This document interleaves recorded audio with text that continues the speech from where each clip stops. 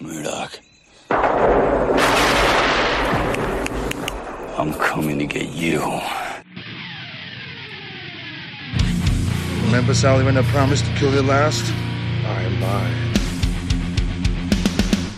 I am the Lord! Get off my plane. I have come here to chew bubblegum and kick ass. And I'm all out of bubblegum. John, I'm not gonna shoot you between the eyes. Shoot you between the balls. The disease. And I'm the cure. I'm gonna take you to the bank, Senator Trent. There can be only one. Dead or alive, you are coming with me. Yippee-ki-yay. I'm going to kill them all, sir. What is going on, everyone? This is Charlie with Give Me Back My Action Movies, the podcast. With me, as always, is Nate. Say hello to the people, Nate. Ground control to Major Charlie. Yep, that's where we're going. Ground control to Major Charlie. Did they play that that song on Take your protein he's just pills gonna and keep going. put your helmet on. Yeah, there he goes. Is he done now? I'm done. Okay, he's done. We're in They space. We Well, haven't you're still in mentioned David space. Bowie at all while being in space. This No. is my opportunity. No, it's fine. Well, I think they played that song in Valerian. Oh, Yeah, you know I think what? it was right at the beginning when they're like building the big space station. I still haven't seen that movie, honestly. Really? Yeah, I do want to.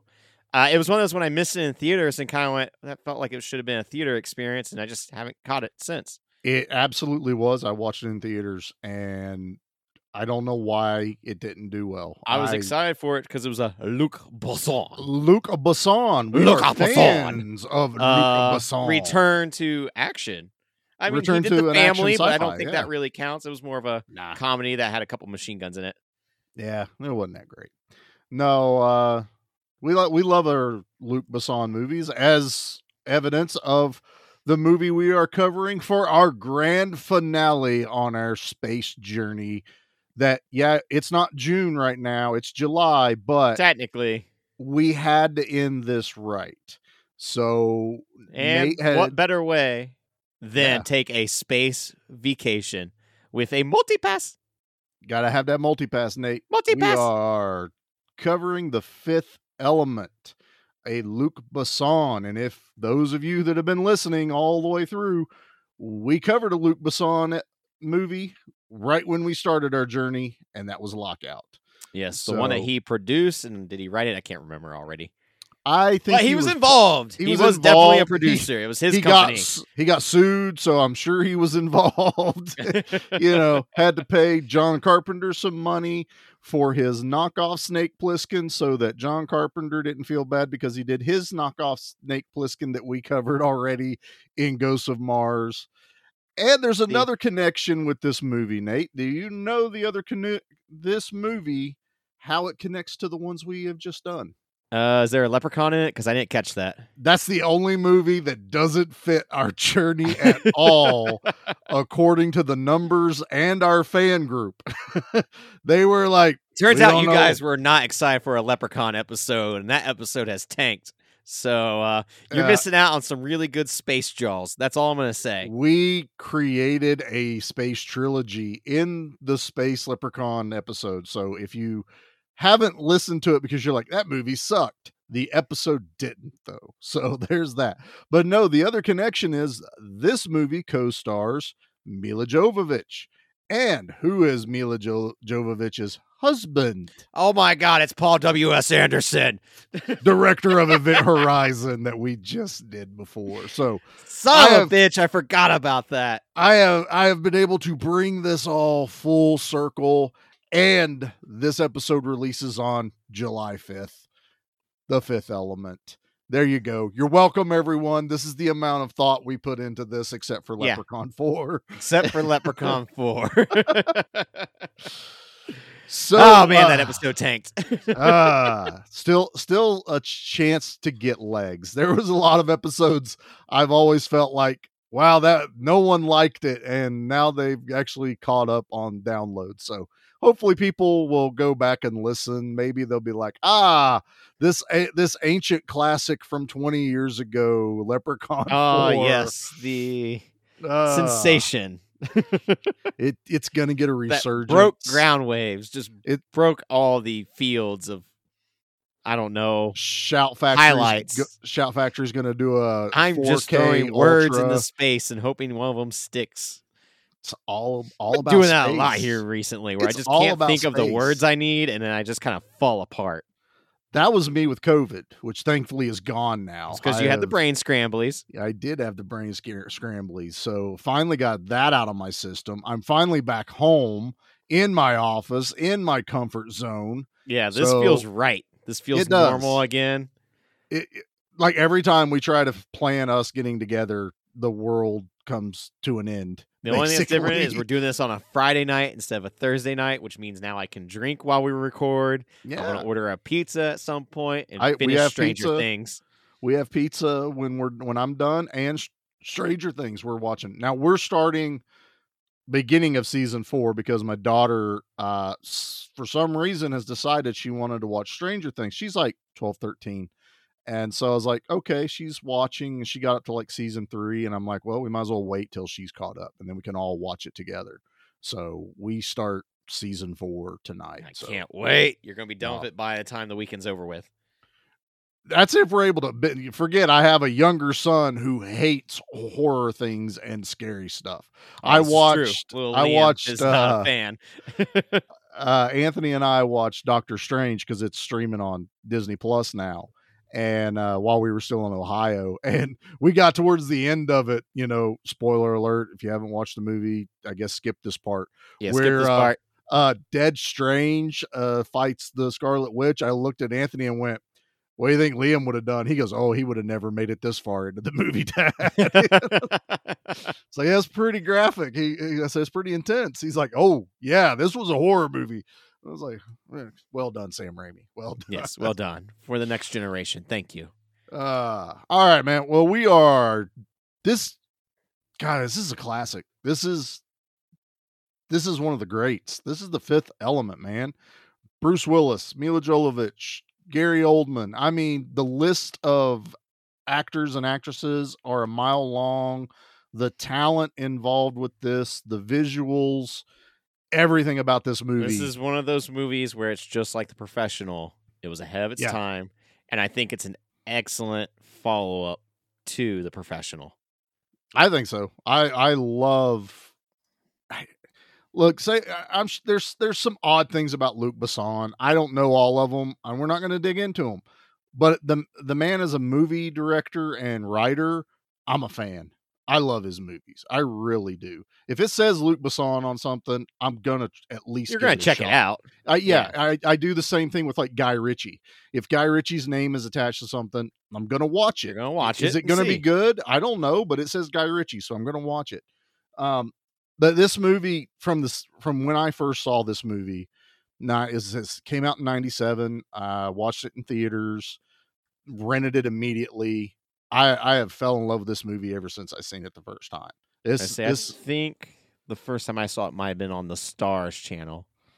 I really feel like this was one of the ones that we had watched on cable as a family, and I remember just being blown away by it. And it's funny too when you watch it again, you're like, there isn't too much action per se in this movie, but the action is so good and it sticks out so well when it's there. You look like you saw a ghost. Something exploded. Oh, that's strange when you live in the middle of nowhere. You should go investigate. Maybe grab the axe. I'm gonna have to. I'm gonna hit the pause button. Well, that was wild. You okay? Did you find the ghost? What happened? No. 2 houses down from me exploded. Oh, I shouldn't laugh at that, but No, I I mean, mean that's what houses do sometimes. They just explode. it sounded like a cannon going off, and What's went crazy over is there. I didn't pick anything of that up on the mic. It was one of those like low but it shook everything in the office, the house. So I just ran over and checked on the neighbors. She was home with her daughter alone. They heard it. It shook everything in their house, and the other house is like the smoke's coming out of the eaves already. Holy shit. It's rolling black, and he had ammo in the garage, and you could hear it going off. Oh, God. So we're pulling everyone back in, small community. We're volunteer fire department. It's going to take them a few minutes. Cop, thankfully, was over there, looked like almost immediately after it happened. So it was probably one of the local guys. House literally basically exploded. What a way to happen a Friday night. God, man, we were talking about how good of a Friday night we were going to have, man. Yeah, I know. Then your neighbor's house explodes. They're not having a good Friday night. No, they are not. Just a reminder, everyone, please be safe on 4th of July. Even though it's already passed, I know people love to do it for the next 3 months. 3 months? Yeah, we're going to have fireworks going off at like 4 p.m. It'll be daylight. You're like, you can't even see it, you asshole. Right. Big loud boom sound. That's all I want. This one was the crescendo. This was the finale. That happened too soon. 2 houses down. A little too early in the daylight. Wow. So that's a little bit of live action for us, everybody. So damn. Let's just go ahead and hit this trailer so we can kind of recollect ourselves a little bit. Because I don't remember what we were talking about. Fifth Element. We're gonna go there. We'll be right back. All right. When the 3 planets are in eclipse, the black hole like a door is open. Evil comes, spreading terror and chaos. But to exterminate life, all forms of life. So what you're telling me, Father, there's nothing that can stop. 4 elements gathered around a fifth, the supreme being, the ultimate warrior, created to protect life. Then light turns to dark, life to death, forever. I want your best man to go undercover. I have the perfect one. It's nice to see you again, Father. Where are the stones? I don't know. And even if I did know, I wouldn't tell somebody like you.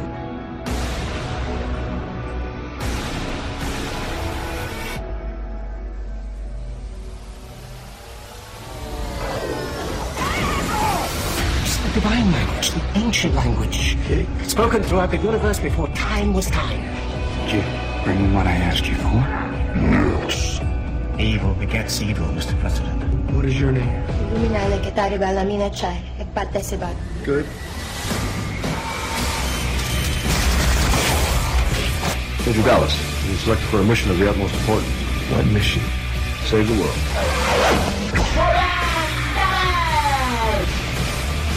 Go to the Dido, collect the stones, and meet me at the temple. Send someone to negotiate. Unbelievable! Everything you create, just destroy. Do you have any idea where it's heading? Anybody else want to negotiate? Where did he learn to negotiate like that?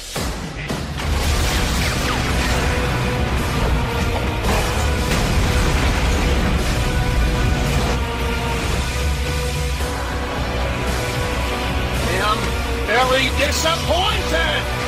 I know my man. He'll calm things down.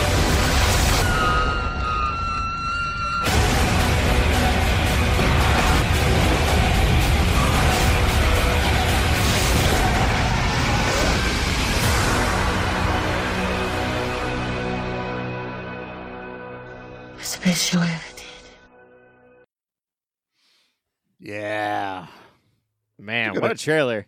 It's a good trailer. It's, again, for a movie that's totally visual, the trailers they made were totally visual. Like, I tried to find shorter ones, and there was no dialogue. It was very curious how no dialogue with Bruce Willis, the man with the mouth. It would just that be like pictures, scenes from the movie. Then, like, Bruce Willis's name would pop up on the screen. Then Mila Jovovich, all that. Gary Oldman, the man of a million faces. But yeah, that's it's still a good trailer. Still a great thing. All right, man. I'm throwing a curveball on you today.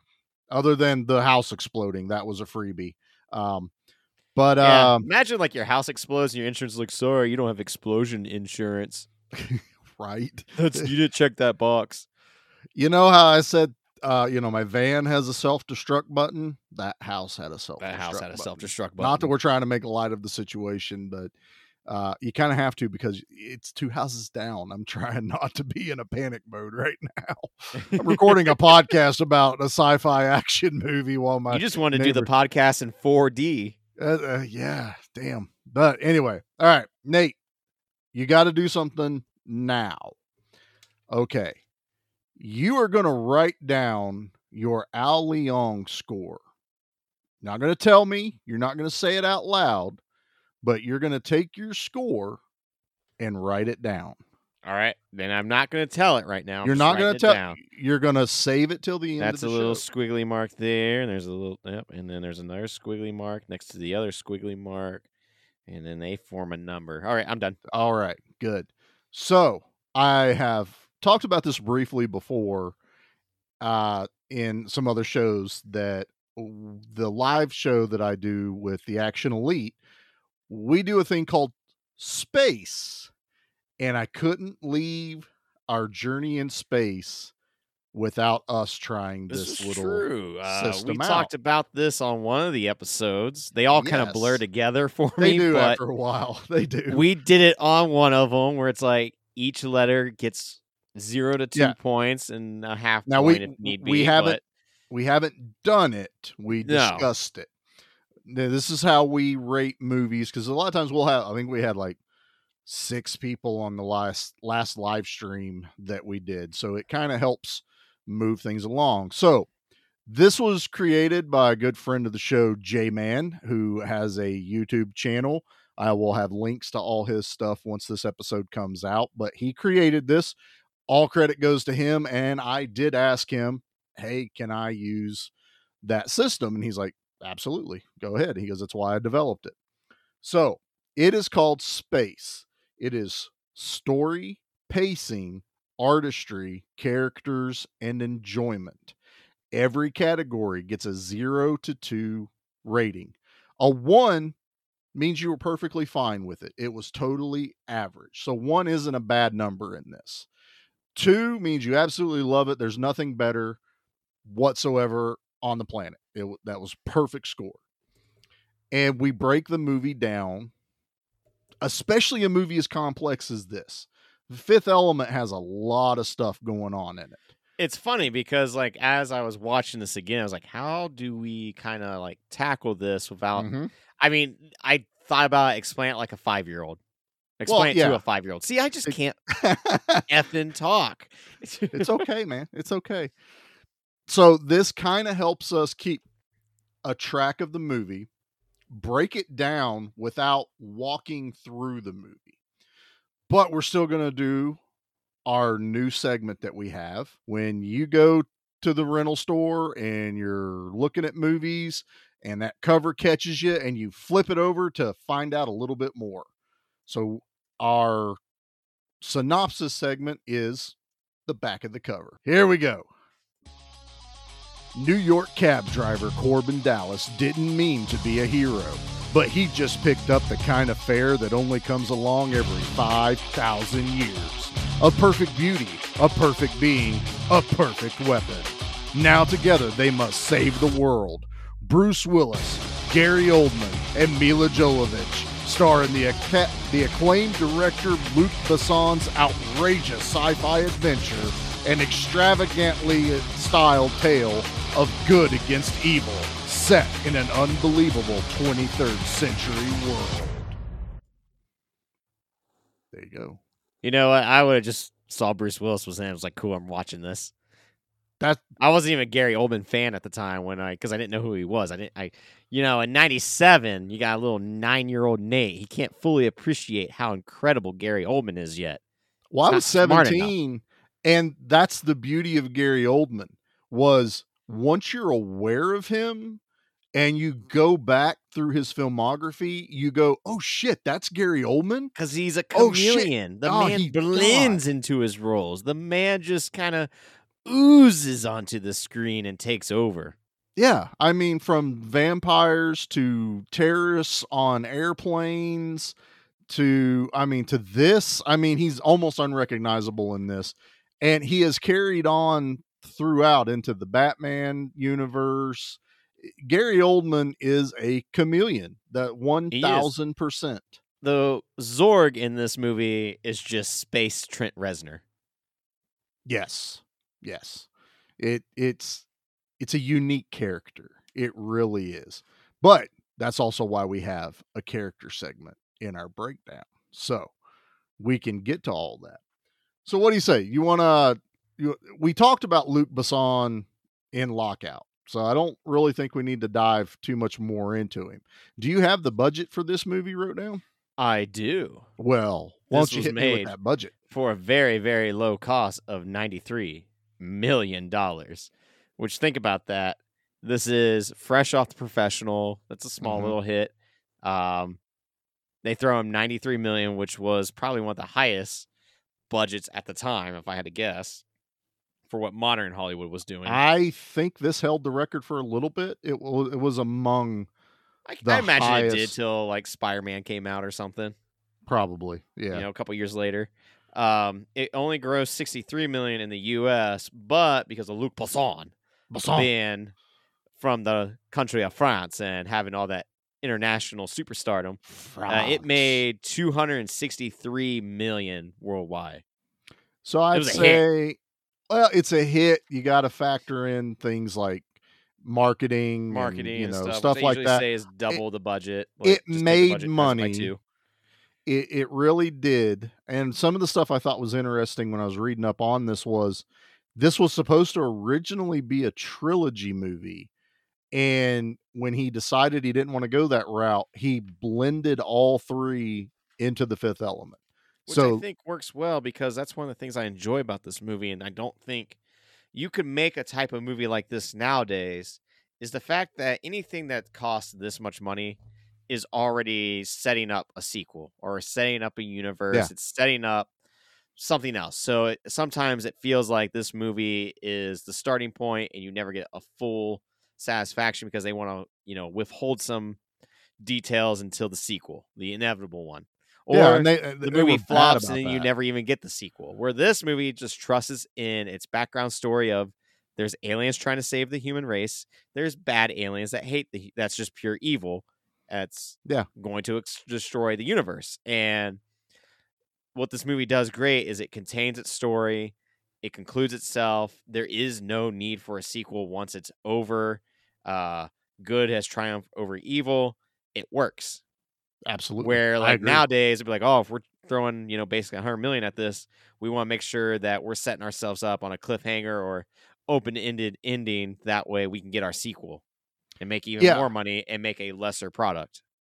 In line with what you're saying, a lot of times that movie, the sequel's greenlit before the release of the first movie a lot of times.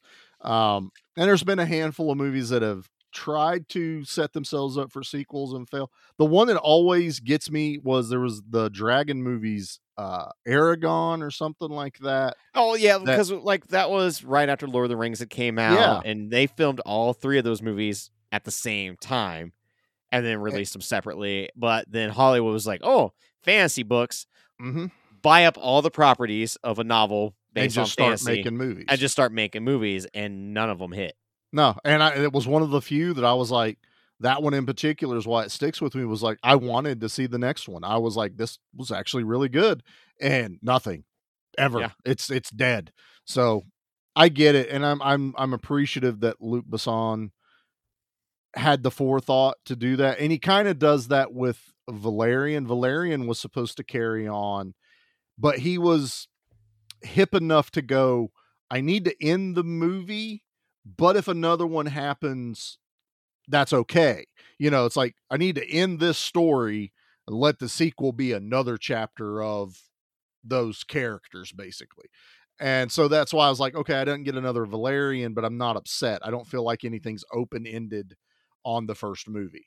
I'm not going to spoil it for Nate. Nate hadn't seen it. Yeah, don't spoil it for me. I highly recommend it. Visually, it's a masterpiece. Yes, the story is average and you feel like you've seen a lot of it, but by God, man, this man can, as much acclaim as like James Cameron and these guys get for like Avatar and all these movies that are just gorgeous to look at, but they're like, oh, this director's fantastic.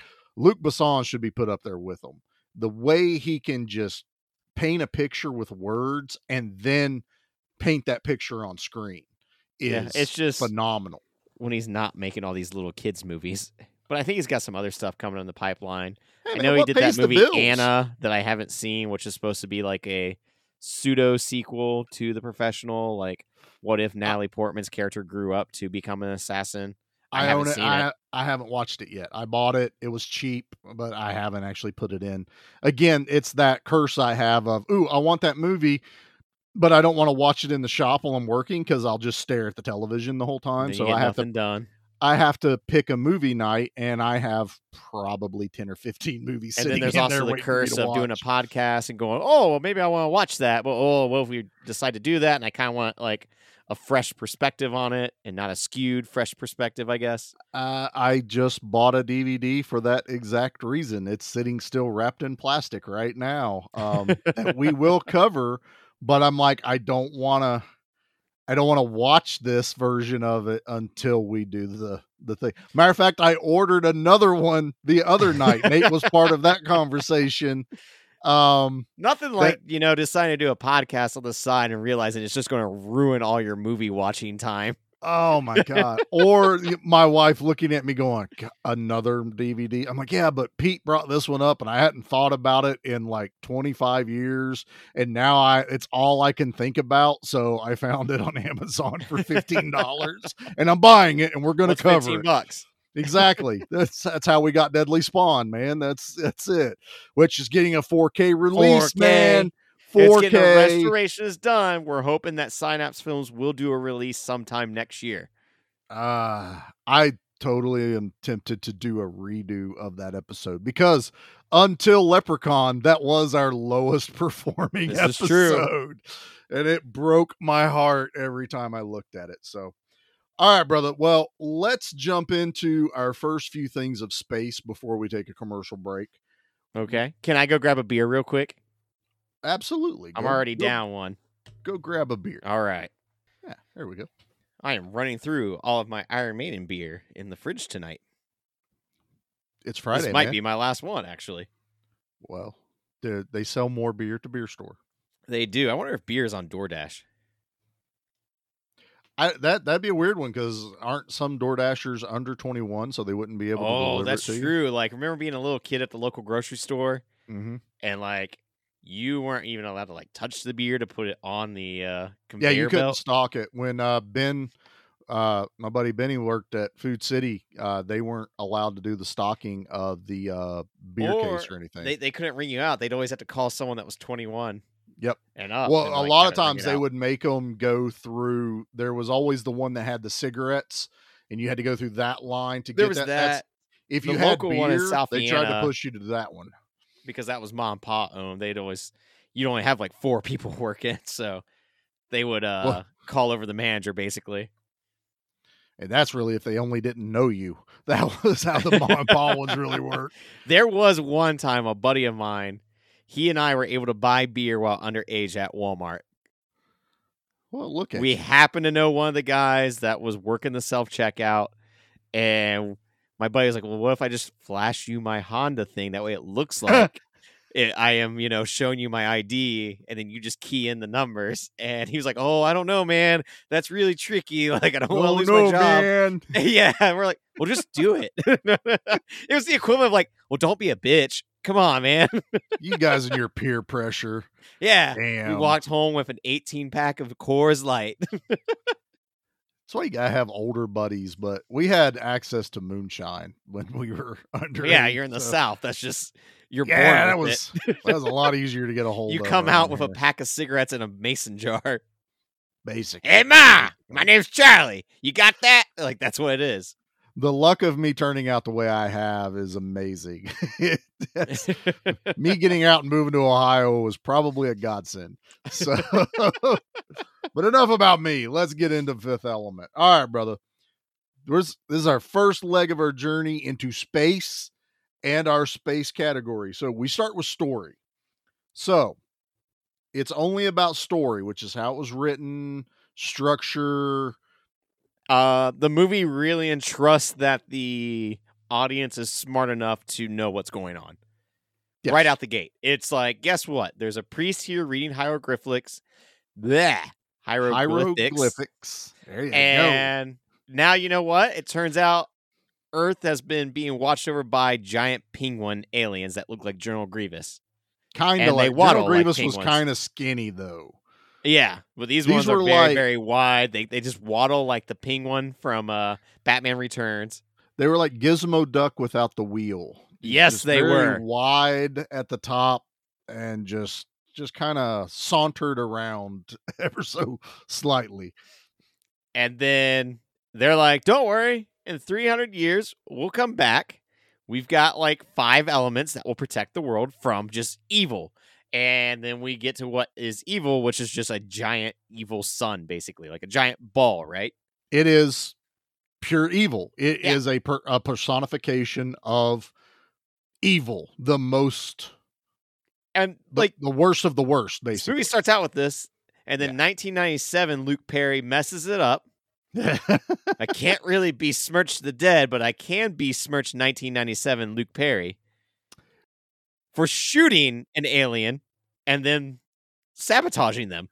He got 6th billing for... Yeah, he got really high billing. Like when his name popped up on the screen, I went, 6 minutes. I don't remember him being in this. And then like when he popped up in 1914 in Egypt, I went, oh, he's not going to be in this long because this movie takes place in like 2200.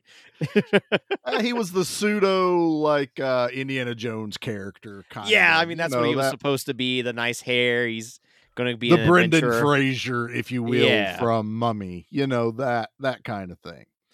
So yeah, that would be story. So what would you rate this thing as far as 1 to 2 on story for this movie? I'm gonna go with 1.5 because I had the balls to entrust in its audience that we're not stupid like what some movies want to do, or it doesn't take the story as just dialogue driven, or it doesn't do what some of those Christopher Nolan movies do where it has to explain to you the story.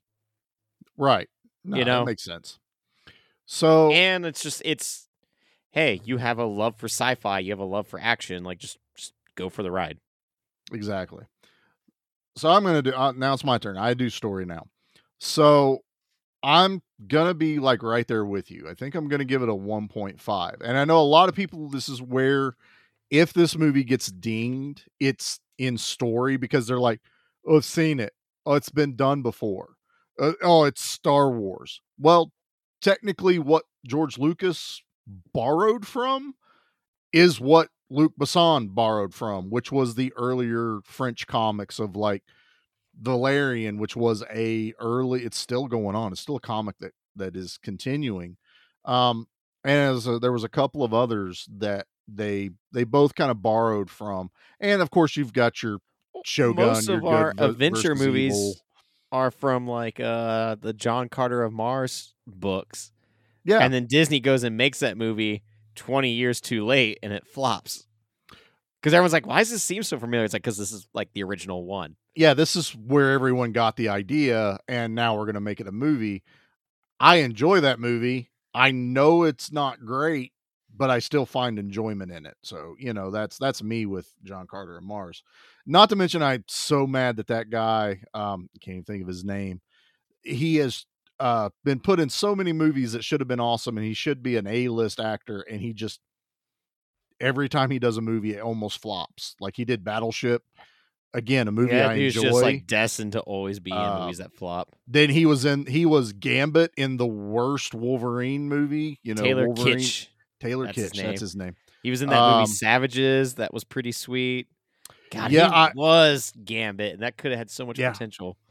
I actually have a movie of his, again, one of those I haven't watched yet, but it's American Assassin with Michael Keaton. I haven't watched that yet either. I have it ready to watch it. He's supposed to be like some awesome spy assassin type thing. So hopefully that one's good. I bought it because it had him in it, Taylor Kitsch. But so to stay on story for this movie, you get that beginning with the to set up everything. So we get the preamble to the movie of why the weapon was created. We get the ancient Egyptian, where the aliens have landed. And then we're like light speeded directly into what is present day for the movie and introduced immediately to Bruce Willis's character. Just Corbin boom. Dallas. Corbin Dallas. We get enough story about him and he's ex-military. I don't want to say he's down on his luck. He's just existing in a world that he's like retired. He's divorced. Yeah. He's a cab driver. He's just kind of going day by day. Exactly. And he gets enthralled accidentally in an adventure. A woman literally falls in his lap and he has to go and help her save the universe. And stories, that we find out that the evil is using a human counterpart, which is Zorg, to find stones. Zorg is pretty much Andy Warhol in space in the future. Yeah. Who looks like Trent Reznor. That look, I was going to say, you already said Trent Reznor, but no, we'll do Andy But he's got Warhol like the personality of Andy Warhol. He's got the outfit Reznor. Of Andy Warhol. Yeah. But he wants to cause a little destruction to create life, is what he says. He wants to make money. That was his reasoning to, like tell all liberal art nerds. Yeah, it's like without a little chaos, you can't have beauty and all this other stuff, which was total and utter BS because he chokes on a cherry. Oh, this is a glass, but when I knock it off, it becomes beautiful because it's shattered, and now you're looking at it. Isn't art wonderful? And now this little snout creature alien can't suck the cherry out of your throat. And my little tabletop elephant from space is watching me die on a cherry. It looked excited. Too. He doesn't sound like that in the movie at all. Again. This is my space art nerd voice. Space art. Yes. Space hipster. Yes. I wear space Crocs. Backwards. Because why should shoes always go forward when I can go backwards? It's not what's in front of me. It's what's been done behind me. Because that's what has made me. Yeah, I can keep going with this, and I don't want to. I actually like art, but space art nerds I don't like. Going. Yeah, no, I don't need that. I don't need that at all. No, I have no problem with the story whatsoever. Yes, it's been done, but it also means that I can enjoy the movie without worrying so much about what's happening. I never get lost on a planetary scale. Right. All right. Let's do one more before the commercial break. So we have pacing. That is how well the movie flows. It's in the name of it. So, Nate, what do you think about the pacing of The Fifth Element? Easy to. I don't think there is a moment where this movie is boring me. There's not a moment where I'm looking at my phone. I am highly entertained throughout the whole thing. The fact that it manages to cram so much story in like 2 hours and 5 minutes is actually really impressive. It doesn't feel bogged down. It's fun the entire time. And like I said with the beginning, like the action set pieces stand out because there isn't as much as when you think about it. Like in your head, it's like, oh man, there's a lot of like just run and gun. And it's like, no, there really isn't. There's one giant, amazing gun scene that sticks out to you, but the rest of it is awesome. Space car chases. It's, witty, fun dialogue between characters and just all around. It's interesting. So it keeps you glued to the screen. That this is one of those movies I love where I'm not like instantly on my phone checking Facebook, checking Instagram, and then like coming back up to it. It's like, no, like I put this on and just relaxed and enjoyed myself watching a 2-hour movie. Like, what more could you ask for? Oh, exactly. So, same. This movie, as far as pacing, is a 2. There is nothing wasted in this runtime whatsoever. I'm never bored. Anytime it's like, even if you could consider it slowed down, they sprinkle in like comedy into certain things. They sprinkle in just enough stuff to where you're like, oh, I love every bit. Corbin getting ready for work should have been boring, but it's not, because he gets held at gunpoint and they turn it into one of the funniest comedy bits in the movie with the guy with the hat. You know, that. Oh my God. The guy with the hat's hysterical. Yeah. It's like, nice hat. You like it? Yeah. And he starts dancing. Who does that? This guy in this movie. So there is anything with Zorg. I love Zorg so much. It was like, I loved every time he was brought onto the screen. The president, it's Tiny Lister as the president. All that works. And my main dude. It's so awesome, especially in 97 to do that. Yes. Well, 97, and he's in a movie with Chris Tucker. So, yeah, you know, and then my other main dude that I love from all my old action movies, Brian James. That guy has been in almost everything from movies I grew up watching. And now he's the commanding officer over Bruce Willis in this.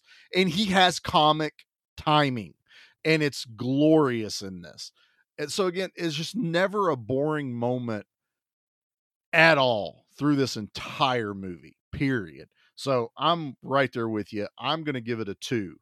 So we've done our story, we've done our pacing, and I know this is different from everyone. It's very different. You're throwing me off here because we didn't talk about this beforehand.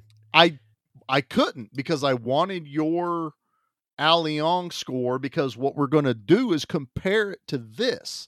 How close is Space to what your gut feeling of a movie is? And we've done this on the live stream, and it's wild how close it gets you to where, like, your gut feeling, and then to question yourself, why do you think that? It's amazing. So I was excited to try this. And yes, we're in space. It's called Space. I wanted to do it. It's our show. We can do what we want. So in space. And what we're going to do now is we're going to take a commercial break. Space. Well, it's kind of in space, but I didn't do a drop for space in the middle. Oh. But I did do something for the drop in the middle that you have requested us to do. Oh, cool. I usually just say a bunch of shit and then don't remember it. So I was going to say, this will be a nice surprise for me. You have no clue what I did, but you'll understand it when I play it. So, all right. Let's take our commercial break. Nate's going to go grab another beer. I'm going to make sure none of the other houses have exploded around me. Beer is good. And stuff. We'll be back. The Transformers will return after these messages. Just how drunk are we going to get? Welcome to Good Beer, Bad Movie Night, where each month we drink finely crafted brews while watching terrible films in order to see just how drunk you have to get to enjoy them. So tune in and join Troy. Kilmore Crites. Oh, that was pretty good. Thank you. Dave. I have the weirdest boner. And Pete. IPAs are ales, meaning they are bottom fermented. Excuse me, they are top fermented. I that up. Try that again. As we drag Kathleen, hear me, kicking and screaming through an alcohol-fueled podcast dedicated to movies of questionable quality and the frosty adult beverages that help make them tolerable. Good Beer, Bad Movie Night. Clearly, it's the beer's fault. The #1 movie in America is Broken Arrow. Ain't it cool? The Los Angeles Times calls it a visceral rush of adrenaline. Outstanding. A sensational supersonic hit. Crowd pleaser. The New York Times says Travolta is irresistible. You the man. I'm the man. And Joel Siegel says it may be winter, but it's summer at the movies. Travolta, Slater, Broken Arrow. I will deliver. Rated R. Now playing at theaters everywhere.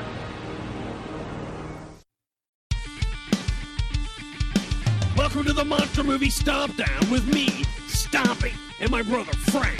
Hi, I'm Frank. Join us, Sludge, Mark, and Ruben 3 times a month as we review monster movies from around the world. And don't forget about the monthly contest and trivia. Not only that, Frank, but you will find extra content like the Underdogs, Monster Mash Wednesdays, and the Friday Night Fights, each week exclusively on our Facebook and Instagram. So, please join us at the Monster Movie Stomp Down. Your one-stop chomp for monster movie reviews, news, interview, trivia, laughs, and of course me, Stompy. And Frank.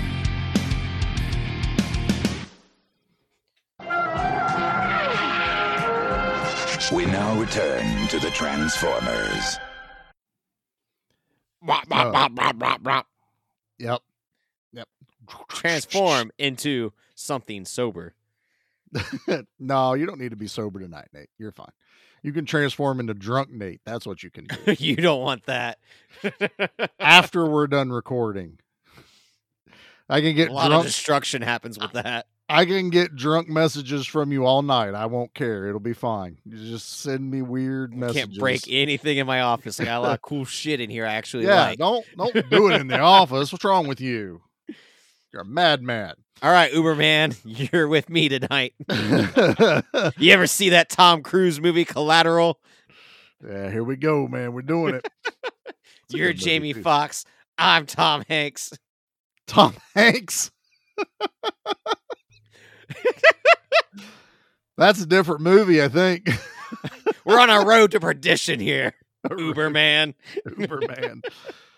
Okay, it's probably a good thing we're doing space so I can keep you on track tonight. Yeah, because I'm like, what's A stand for? Well, A is the artistry of a movie. Now, that can go as far as how the movie looks, choreography with the fights, and we can even add choreography with some of the dances in this movie with the, I'm going to mess up her name, but the opera alien that sings. It's Pava something. I just refer to her as Diva because that is something they call her in this. Not diva. Calling her a diva, but they refer to her as Diva. The diva. This is kind of what it more is. It's like she is above all.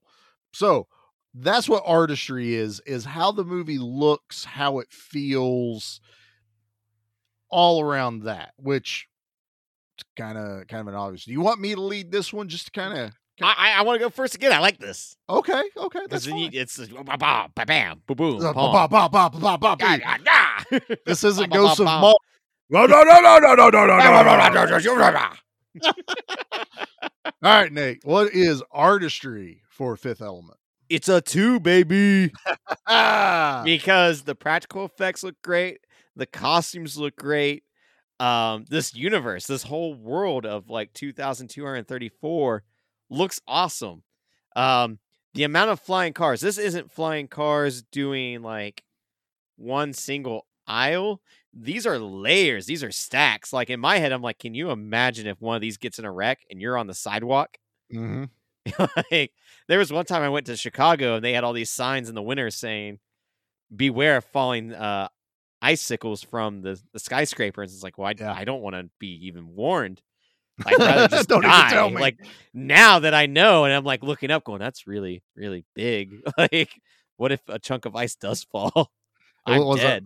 That like the signs they would have on the Empire State Building that you don't throw pennies off of the Empire State Building. Same thing. Like I just imagine like there being, because people are idiots when they come to driving because they're texting and they're eating ice cream at the same time. Oh my God. Someone doing that in the future and then just like get into a fender bender, but Elon Musk's stupid technology still isn't really all there. So then the cars just explode and fall down into space debris onto the ground.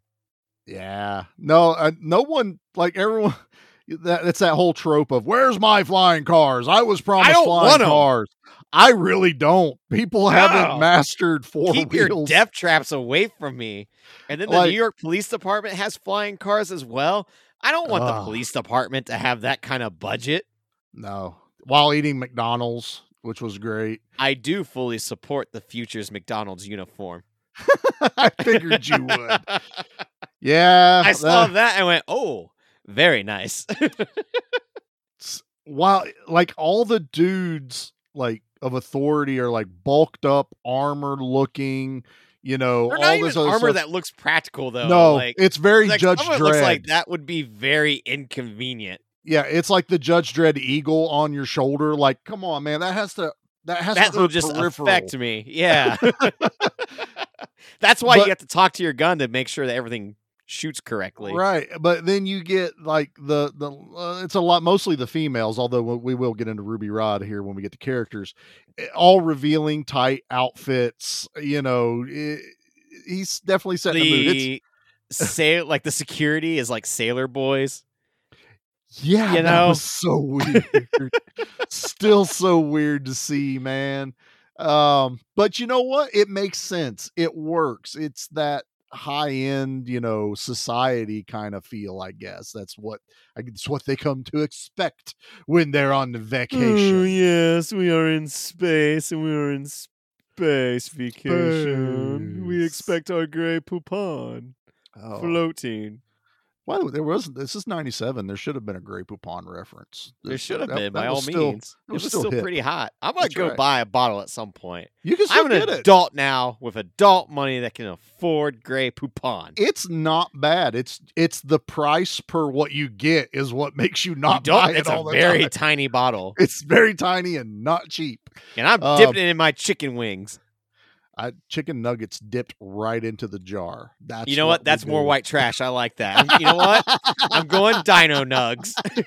Dino Nugs. Nice. Yeah, in my Grey Poupon. Oh, that's awesome. All right. So I wear a monocle that is actually a little tiny binocular looking at my Dino Nugs. You get the monocle, but you have the little one that flips up on the little arm in front of it. Yes. This would be good to paint my Warhammer 40K figures. My 40K. Because that's how much I spend on my figures. I have a grand army. I don't deal with army painter or even the... hold on. I got to look at my wall. I can't see it. I'm covering them up. Hold on. I don't deal with the bones of miniatures. You deal with bones? I remember being such an amateur model painter. I give those out as presents at the holidays to the help. That's what to the children in need. I give away bones charity. Oh. Funny thing, man, every time a holiday pops up down here in the South, you can't buy a Hot Wheel to save your life. I swear, Easter rolls around, every kid's getting a Hot Wheel. Man. Christmas, every kid's getting a Hot Wheel. It's the only thing that inflation can't touch. It's 99 cents. You'll never touch the 99-cent Hot Wheel, damn it, government. They're all behind me, too. I'm just as guilty. But I'm the one that's getting mad going, oh, this little bastard's got all my Hot Wheels for the holidays. Hot Wheel. So Nate's, now we got the Hot Wheels. See, even when we have structure, we still go off the rails. No idea. It happens on the live stream, too. So tune in on the YouTube at The Action Elite. You can follow us on Facebook over there. All right, Nate's a 2 at artistry. I'm right there. It's a 2. This movie is a visual treat. This is 1997. The special effects are amazing. The mix of practical effects. They're wearing rubber masks, and it's glorious. They're fighting in rubber masks. They are. That's even more impressive because they're like, that guy can't see anything. That stunt double is blind right now, getting kicked. The Mangalores, to save money on an $80 million budget, so they didn't have to do the eyes. They wear goggles, the little like fighter goggles that are blacked is that out. why someone were wearing the goggles then? It was we don't have to do their eyes now. It saved like so many hours of prosthetic. Even with the CGI, like I never really docked bad CGI given the time period. Not for this movie. Not for like something like this. Now Leprechaun Space, that's a little bit of a different story. With that spaceship and Nintendo 64 graphics and Star Fox. GoldenEye was better. Yeah. But that also had a budget of like $1.4 million. Yeah, what would you do with 80 leprechauns in space? 80 of them some bitches with $80 million versus $1 million budget. I mean, we're sitting here thinking, damn, $1 million. That's life-changing. Or you make Leprechaun 4. Your choice. You know what, though? If someone wants to give me $1.4 million, I bet I can come up with some pretty sweet Leprechaun 4 vibes. Well, we do the next Leprechaun in space. That's what we do. He gets pissed on again. And no, we're not trying to bring this into a finale for the Leprechaun so we get more people to listen to it. But no, the artistry. I mean, we get the arid desert of Egypt, which I believe it. They go into a pyramid. It looks hot. It looks. I don't like things that take place in Egypt because it looks hot. Aziz Light. Aziz Light. Poor kid. But you felt like that's where you were, especially for the movie to just open right there. You're like, I thought I was watching a sci-fi action movie and I'm starting in Egypt. Then I believe everything about what the future is going to be like. And yeah, I've watched the movies like I just mentioned, Judge Dredd, Fifth Element, all of these type of movies that have like kind of shown a glimpse of what the future could be. It's not going to be a utopia. It's going to be people stacked on top of people. I mean, there's always like smoke coming out of manholes in these type of movies. Yeah. Trash just on the side, a mountain of it. Like I there's don't a know, mountain like of trash in this, and it's beautiful. But you there's just a mountain see of trash. these kind of like cliches of the future, and it's kind of like a Wall-E world where the humans have not left Earth yet. Well, and that's kind of the whole thing of where this cruise, they're able to take us from the filth of Earth to this beautiful like ocean planet. That's where you go you don't take a cruise on Earth. You go to a whole nother galaxy to go take a cruise. They put you to sleep and then you get on another you go into ship. stasis and then you wake up like into beauty.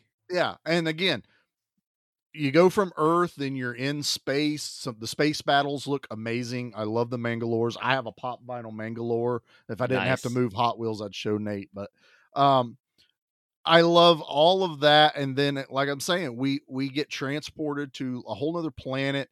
You're on a cruise ship for like not the last part of the movie, but the good middle section of the movie. It's full sets. It's like a futuristic Titanic. There's a ballroom. There is an opera stage theater.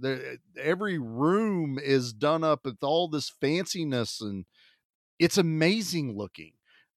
And the costuming. My God, the costuming in this movie. That was a huge budget. It does not hold back.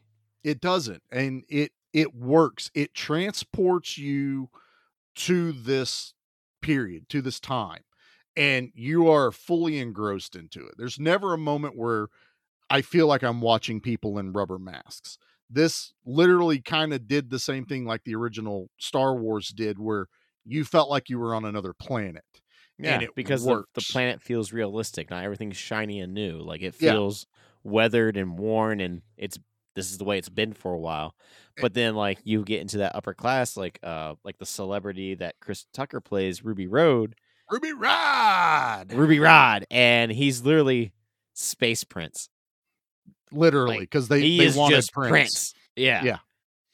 They wanted Prince, and they extravagant, and he's amazing in this. They try. We'll get to that next. That's next as characters. But the last thing I want to say on artistry is the one other thing that Luc Besson does to make it feel real is they created that language that Lilu is speaking in the movie.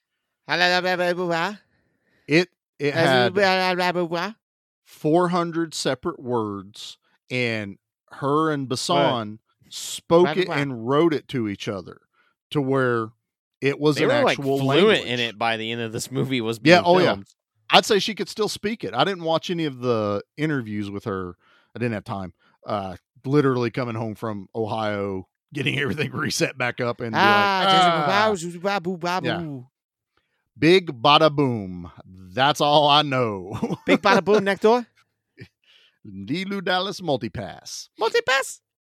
All right. This is going to be a big one.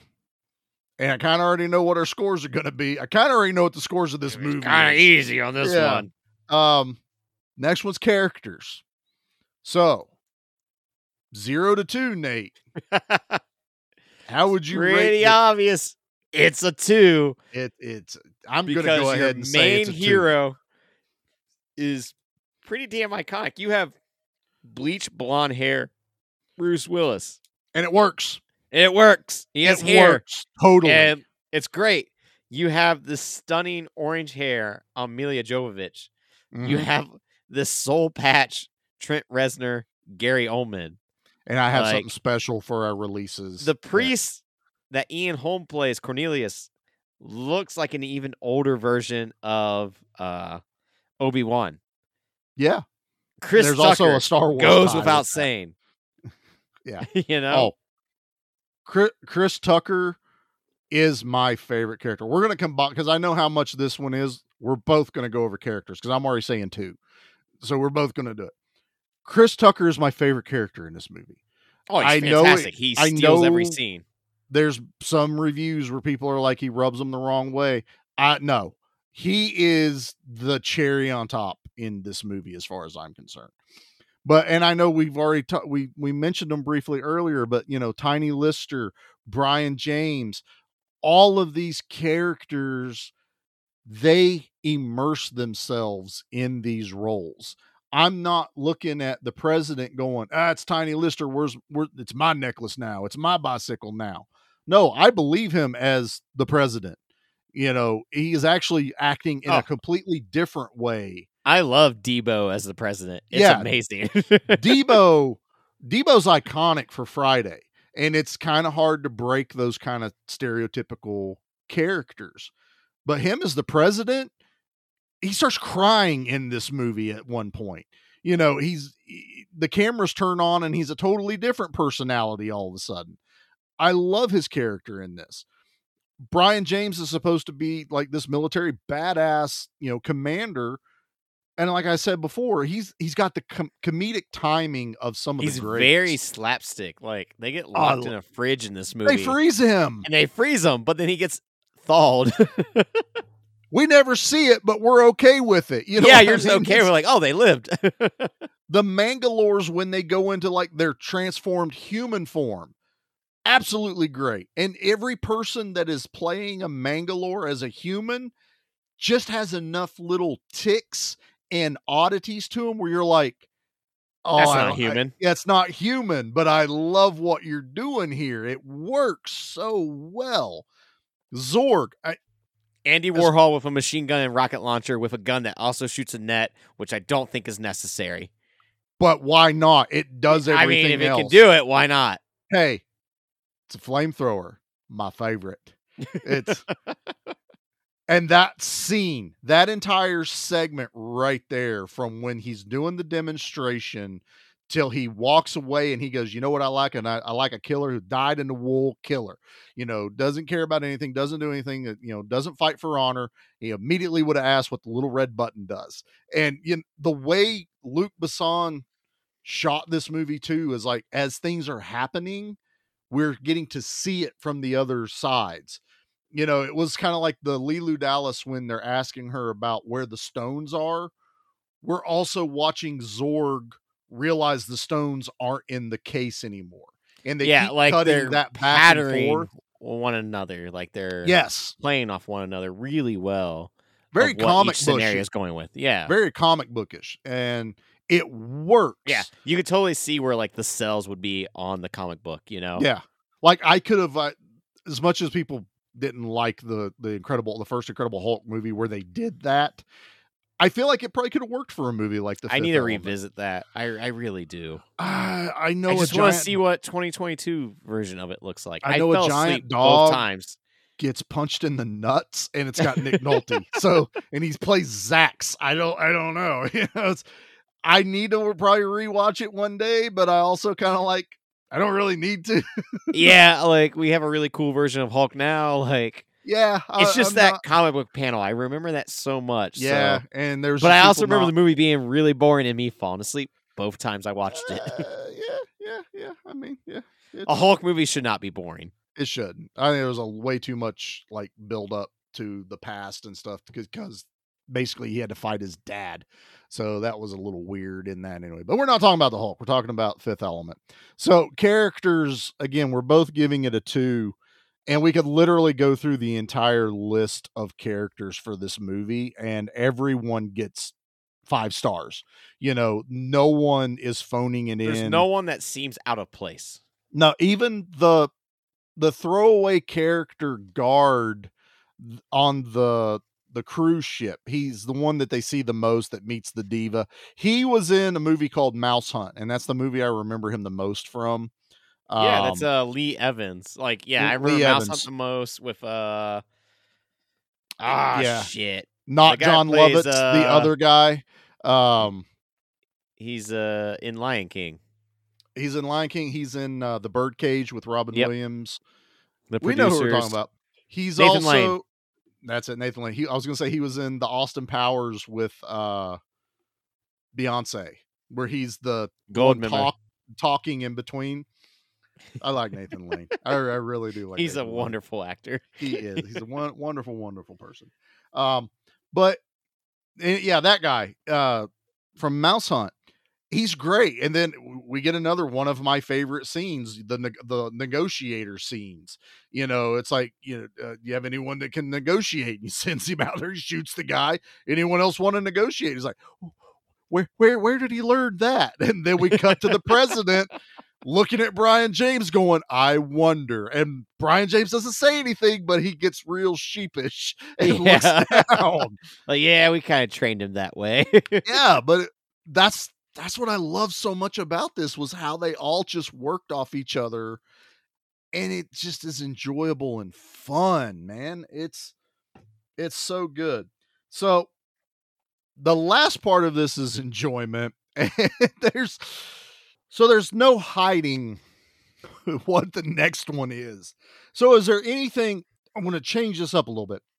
Is there anything you want to go back that we haven't talked about this movie yet that you really wanted to bring up?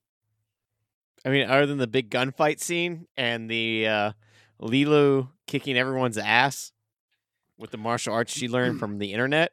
Well, see, that would go under artistry because that would be so yeah, again, she dances, but it's a fight while the opera is playing, which is very like, it's not hip hop, but it has that cool hip hop vibe. Yeah, I see what you're saying. It's poppy. It's poppy. Yeah. Like, I do not like opera at all. I see no enjoyment in the genre. But the opera scene in this, because they had to film or they had to record the artist doing the different octaves and the because it wasn't humanly because it's not possible. Yeah, and then they merged it all together, which is really cool. And because she's an alien, like, it works. And when she starts to do the dancing of the like, and then you're watching, it's going back to the cut of Lilu Dallas kicking everyone's ass. Like, it's awesome. That's the only way to do it. That's why the enjoyment is a 2. Yeah. Well, and it's also, you almost feel like Lilu's connected to her ever so slightly. Yeah, just like so slightly, like beat for beat, like to things. She is punching to the beat, or she is kicking to the flow of the music. Like, it's really awesome. But then also, whenever the diva gets shot, Lilu reacts to a lot of stuff. Another fun thing that I didn't know till I was reading up on it was Bruce Willis's reaction during the during the opera was legitimate. He had not seen her nor heard the song that was going to be playing. So the reaction we're watching on screen is his real reaction to what's playing in front of him. And so it's like that's exactly what he is experiencing. Awesome. Another fun thing, I love how they do this to actors. And I can imagine some actors may get upset. Other ones would probably work with it.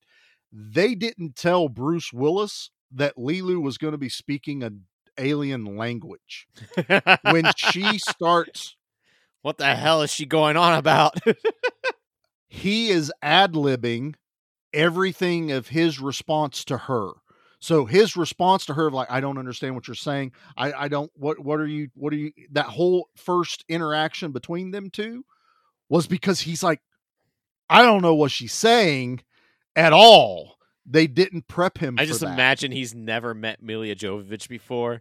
He's like, oh man, I can't wait to work with her. And then they're like, and action. And then he's like, what? She talks gibberish like a 2-year-old? There were 3,000 people or women that auditioned for that role. Think about that. 3,000 women auditioned for Leeloo. It's because there's something about Milla Jovovich that's very charming. Like, I hate those Resident Evil movies, but she's the reason why you watch them. I can find now the last few. I can't stand it all. We did like a marathon where we watched all 6 of them in like a 2-day spawn. I have all, and I was like, them. These have gotten worse and worse. I was kind of excited because I was like, I haven't seen the last 2. Maybe they'll be pretty cool because I remember them like incorporating more practical effects and elements from the video game. And like we were watching them, I was like, these are bad. These are so bad. And then we get the new Resident Evil movie that was like a good bad movie. Where it was I haven't even watched it yet. No, it's worth a watch. It totally is because of the set designs, the creature designs. But then when it's all said and done, you're like, that still wasn't good, but it was really like it was enjoyable enough. Yeah. And then there's this new Netflix series that comes out in like a couple weeks, and it looks terrible because it looks just like the original movies. So it's like, did you not learn anything? Why like veer away from the source material so much, you idiots? The one that I remember watching going, okay, I'm over this, was the movie starts 15 minutes where the other movie ended, and you're re-watching the end of the movie before. Oh, that's just filler. That's last literally movie, what they it felt completely like. Killed off like Leon, Chris, like every character, and there was like they did it off screen.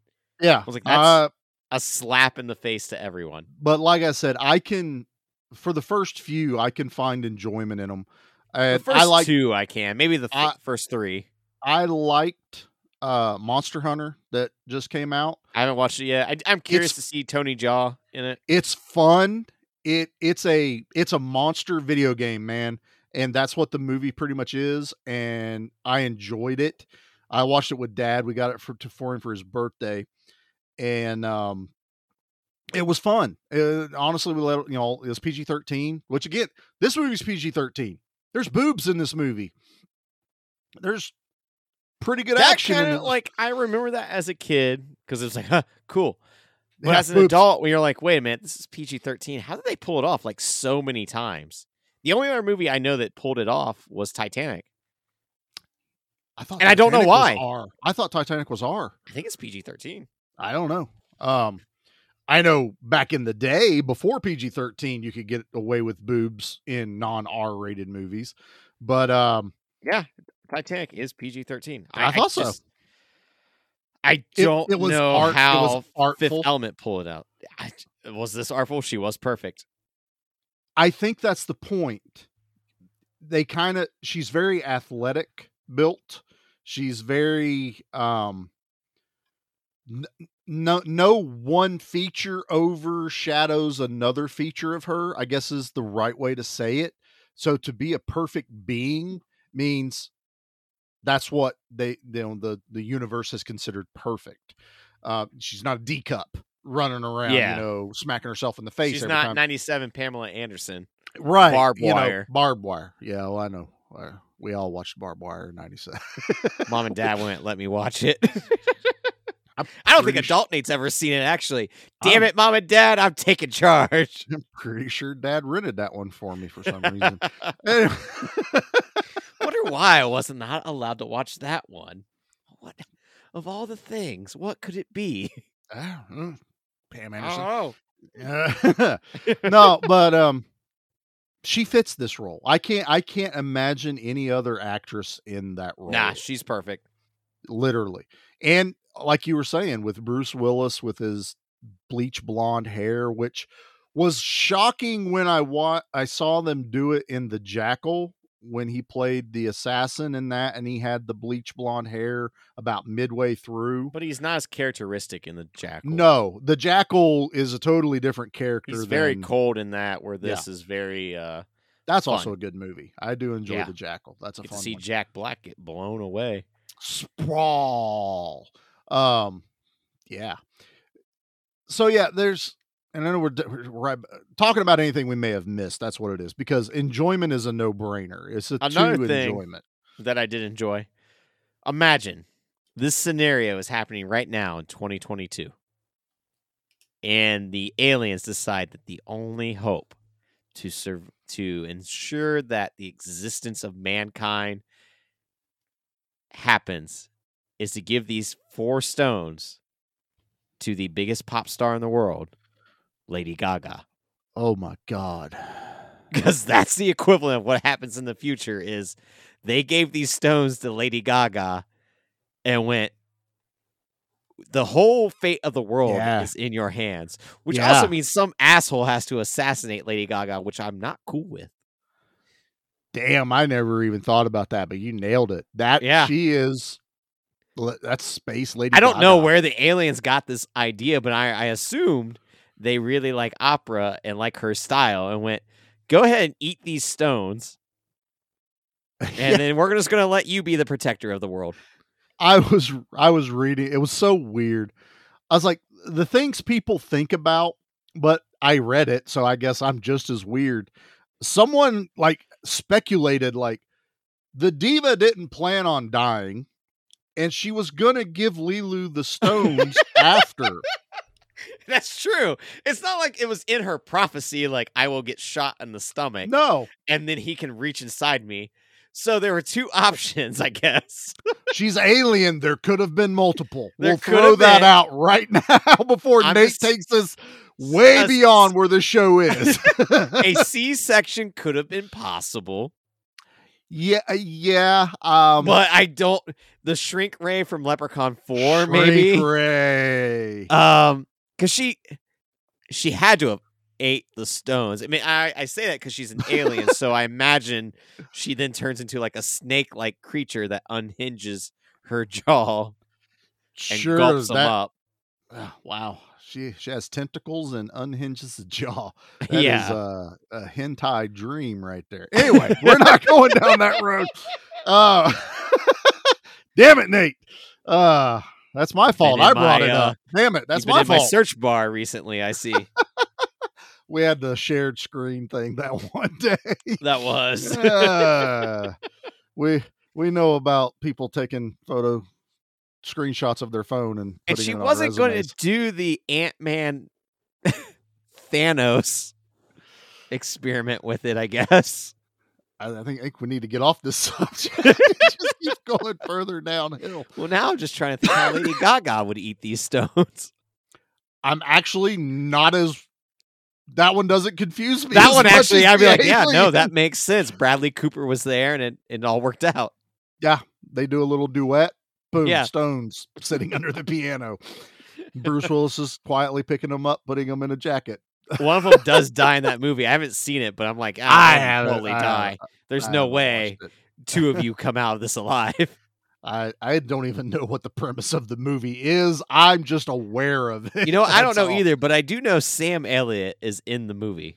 Well, then we got to watch it if it's got Sam Elliott in it. This is true. That's it, man. I think the only thing I want to bring up, and we only talked about him briefly, was my favorite character, Ruby Rhod. Chris Tucker just went all. He went all in. There was no reason. Enjoyment 2.0 for the whole time. Yeah, there was no reason anyone needed to go that hard, and that guy just did it. And I was there for it. Especially Chris Tucker of all people, the dude that's barely in anything. We had Friday before this, and then we had Rush Hour. Not Rush Hour 2 was even out yet. No, this was before Rush Hour 2. There was this brief moment where you had like a renaissance, I guess, or not even a renaissance, but like it was just like Chris this Tucker reckoning that came through in the early or the mid 90s to late 90s and then went away because he went, I deserve like $30 million per picture, and Hollywood went no. Yeah, we saw Rush Hour 3. No. They went to Paris and the Hollywood went, you guys are going to space next, and we're not going to allow that to happen. Now I want Rush Hour in space, though. That's what I want. I want Jackie Chan and Chris Tucker in space. Nate is intently looking something up right now. Yeah, because I'm trying to see if anyone's wrote that idea yet. Get Jackie Chan on the line. We're on our next trilogy making. No, Ruby Rod in this he is the comedy sidekick. He is the comedy relief. He is kind of us experiencing what's going. That was the other cool thing is once the opera happens, everything that happens for the rest of the movie, they are experiencing through Ruby Rod because he's live on air. So they're listening to the Divas music, then they listen to the attack, then they hear everything Ruby Rod is hearing from the negotiation scene to holding the gun to the Mangalore's head. Oh my God, holding the gun to the Mangalore's head, and Bruce Willis just telling him, just keep it there. And his hand's shaking. It's like, yeah, someone that has never held a firearm before would have that same exact reaction. I don't feel right. Corbin, I don't feel right. I don't feel good. I don't feel good. And then shoots him. Yeah. And he goes, I'm sorry. You think he's going to be okay? It's just, it's stupid, but I love it. And I wouldn't want it taken out. And his screams in the movie, they just keep getting better and better the more stuff that happens around him, getting almost blown up by the grenade, getting shot around into a person-sized hole that drops down from the balcony, screaming the Bruce whole Willis time. telling him to count the 10 as they're hiding underneath a wine cart. It took way more than 10 counts before that thing blew up. So I'm He always screams like, for 10 seconds before he starts to count. I'm like, does the grenade know when you say 10? Is it that high tech that you have to say 10 for the grenade to blow up? Because there's like 25 seconds before it blows up from when he stuck it to the ceiling. But you know, it's stupid stuff like that I don't even care that it's like, oh, there's a plot hole in that. I don't care. It's funny. The deaf guy throwing him the pool balls because he's trying to get him to Ray, throw me the gun. Throw me the gun, Ray. He rolls the pool balls to him. Thanks, Ray. This guy thumbs ups him. The whole time I was like, Ray's supposed to be like Flea from the Red Hot Chili Peppers. You cannot change my mind on this. No, For some reason, they could have gotten Flea, but I was like, how's Flea not in this? Flea's in everything anymore. I was watching something the other day and Flea was in it. He's in Obi-Wan. He's a bounty hunter. Yes. I was watching something and I went, there's Flea. He's still working. Oh, I was loving it when he popped up in that. I was like, oh, hello there. God, I love it. I love it. So, all right. So yeah, we're at a 2 for enjoyment. They saved the world, man. I know it. No one listening to the show should have never seen Fifth Element. We all know they put the stones on the thing. They figure out how they work. And it's great how they figure that out. Lilu, you know, she needed Corbin to love her. That's what released, you know, the energy. Love saves the day. And the fun thing of them having sex in the tube, they're going to need 5 more minutes. You know, that just Bruce Willis' mom calls to yell at him as she's done throughout the whole movie, and then yells at Debo. And I'm just like, this is my mom. She always calls at the worst possible time. And I mean, always. And if I watched this on Hulu, so it was really good. Yeah, it was great quality. I loved this. Okay, so I watched this last night. Before I left Ohio, I watched it in Ohio, and it was on Tubi, which was fine, commercials. I get home, and I tell Jackie it's on Tubi. No, it's not. Like, I literally watched it 2 nights ago. And it was gone. So I'm like, what the? And I was like, oh, Hulu has it now. I was like, that was like a 24-hour turnaround. Tubi, no. Hulu, yes. But I was like, no commercials. But Corbin's mom at the end, when she's going on her rant, she's like, I might as well be thrown into traffic. You might as well just wrap me up in saran wrap. She's like literally giving you the plot of the movie. Everything that's already happened in the movie, she's yelling at people over the phone. Which and is I'm like, exactly how my mom talks to me on the phone as well. So like, every time that he's talking to mom, I'm like, yeah, I feel this deep in my soul. My mom's not that bad. My mom can throw a good guilt trip, but she's not that bad. Oh, the worst. You never call anymore, Nathan. Is your phone broken, Nathan? Is your phone broken, Nathan? How are you and Hannah doing, Nathan? Does Dad need to come over and fix your phone lines? Is everything broken? Are you eating good, Nathan? I never hear from you, so I never know if you're eating good. No, nothing. You're on some kind of pod thing. I don't know what that is. I don't know what the casting of the pods are.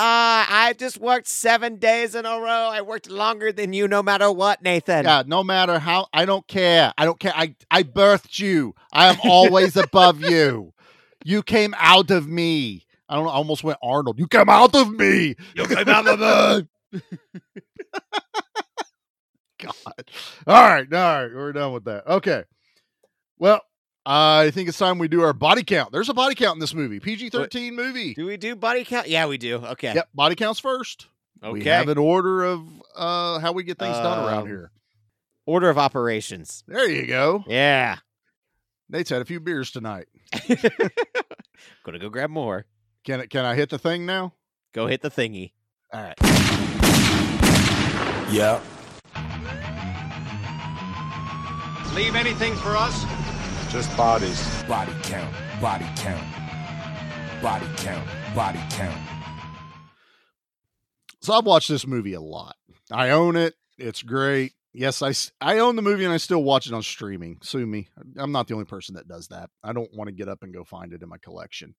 So I was getting ready to watch it again and I was like, oh yeah, I got to find the body count. And I'm like, this movie's only PG-13.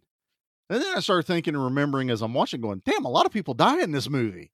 Like a lot. They just don't have blood splatters. You got to have blood splatters. There's no blood spatters. Although we do get a Mangalore with his ear half ripped off, which I always enjoy. He survived an explosion. he survived the little red button. Yeah. So the body count was shocking. You ready for this? It's got to be high. 98. Yeah. That's high, man. Awesome. But I'm like, that whole attack on the cruise ship, you know, the guards and the Mangalores, tons of people, like actual innocent people die. Zorg blows up his right-hand man at the airport, basically. And there were people around when he blew up. I'm like, I started thinking back and I'm like, man, a lot of people died. Corbin doesn't kill a lot. He kills a decent amount of Mangalores. Well, when he gets some kills, though, yeah, it's the Mangalores and like he's kicking ass when he does it. A fun thing to realize in this movie, and I don't think I ever put it together till much later in watching this when I was older. Corbin and Zorg never meet in this movie. So that's one of the greatest things about this movie. It's a very rare case. It could be, I'm not going to say the only case. No, you can't say only. But the fact that the main hero and the main bad guy never cross paths. No. The only moment that they are sharing a scene together is an elevator scene where Bruce Corbin's Willis is going on to an elevator and Gary Oldman is getting off an elevator and they don't even see each other. It's like as if their doors open and close right just a second apart from one another. It's the same scene, but not the same frame is how you would say it. Literally, Corbin goes into the elevator as Zorg walks out of his. Yeah, they do not even know of each other's existence. No. Which is awesome. The only connection is Bruce Willis's company, the taxi company he worked for, was owned by Zorg, and he got laid off, and he got that letter at the top, had the letterhead of Zorg Industries, where there was a little part at the beginning where they're like, we need to lay off 500, and he's like, lay off 1 million. Bruce Willis was involved in that. He got laid off by Zorg. No other connection whatsoever. The priest is our connection to Zorg and Lilu. Yeah. Basically. And even then, he doesn't even really like talk about Zorg to Dallas. Well, no, because he doesn't even remember him when they first meet. He's like, which is awesome because it's like how how shitty of a bad guy are you? Yeah. That you're not even memorable. He's like, oh, yeah, something about art collecting. And it was like, oh, good memory. I was like, really?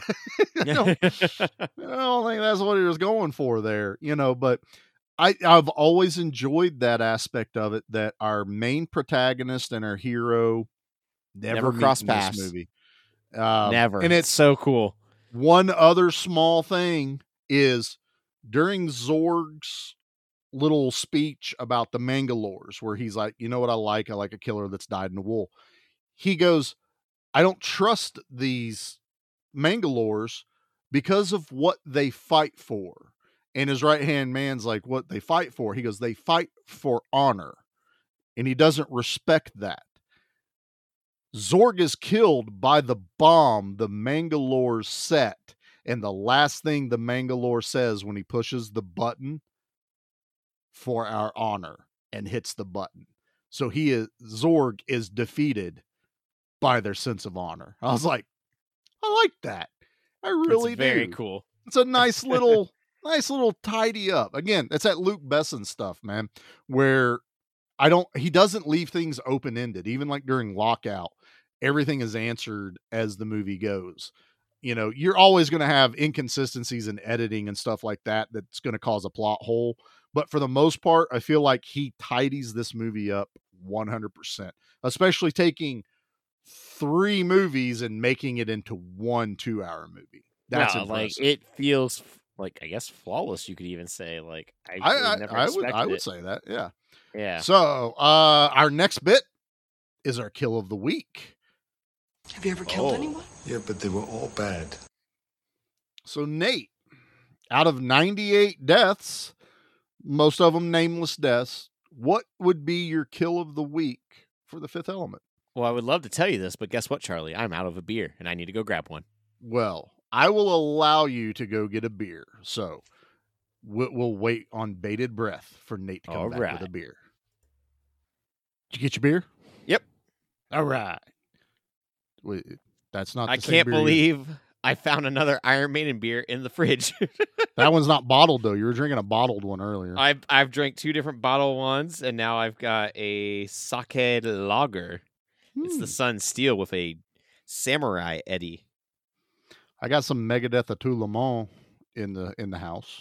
I have not had theirs yet. I've seen it, but I haven't bought it yet. That new Megadeth song. Oh, my God. Oh! Talk about kill of the week. Yeah. Woo! Dave went hard for that one. Was not expecting that to be that good. That came out in Amon Amarth's Get in the Ring, which is Mad Max Vikings. Oh, I have not. Oh, check that one out. Did I not send you that? Oh, you did not. I will have to send you that one. It's Mad Max Vikings. That is all I can say. Oh, I'm down for that. Oh my God. Okay. So yeah, before you went and got your beer, you have to pick a kill of the week. So, well, it's the one that stuck with me since I was a kid. It's the negotiation one. That's mine. It's so much fun. We match. It's one kill of the week now. It's iconic. I mean, shoots him right between the eyes. And then you see like where the bullet was. There's no blood splatter. No gore. But it's the way that he like comes out from cover nonchalantly, just shoots the guy, and then it's like, any more negotiating? Yeah, Mangalores won't continue attacking when you take out their leader. That's all the preface we need before he steps out around the corner. It's so awesome.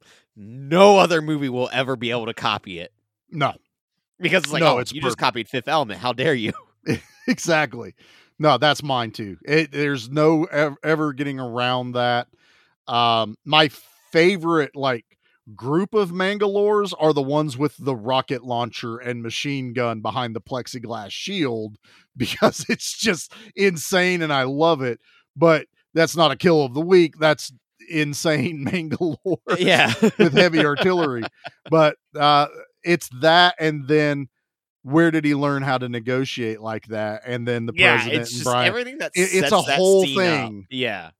And he's holding the priest Cornelius at gunpoint. So it's everyone involved in the movie, basically, all wrapped up in a nice little bundle right there. So yeah, I'm with you. That's our kill of the week. We match this week. That's awesome. So now we're going to do our Alliance. So yes, we are. I'm going to play the song, and then we're going to do our little twist on the thing.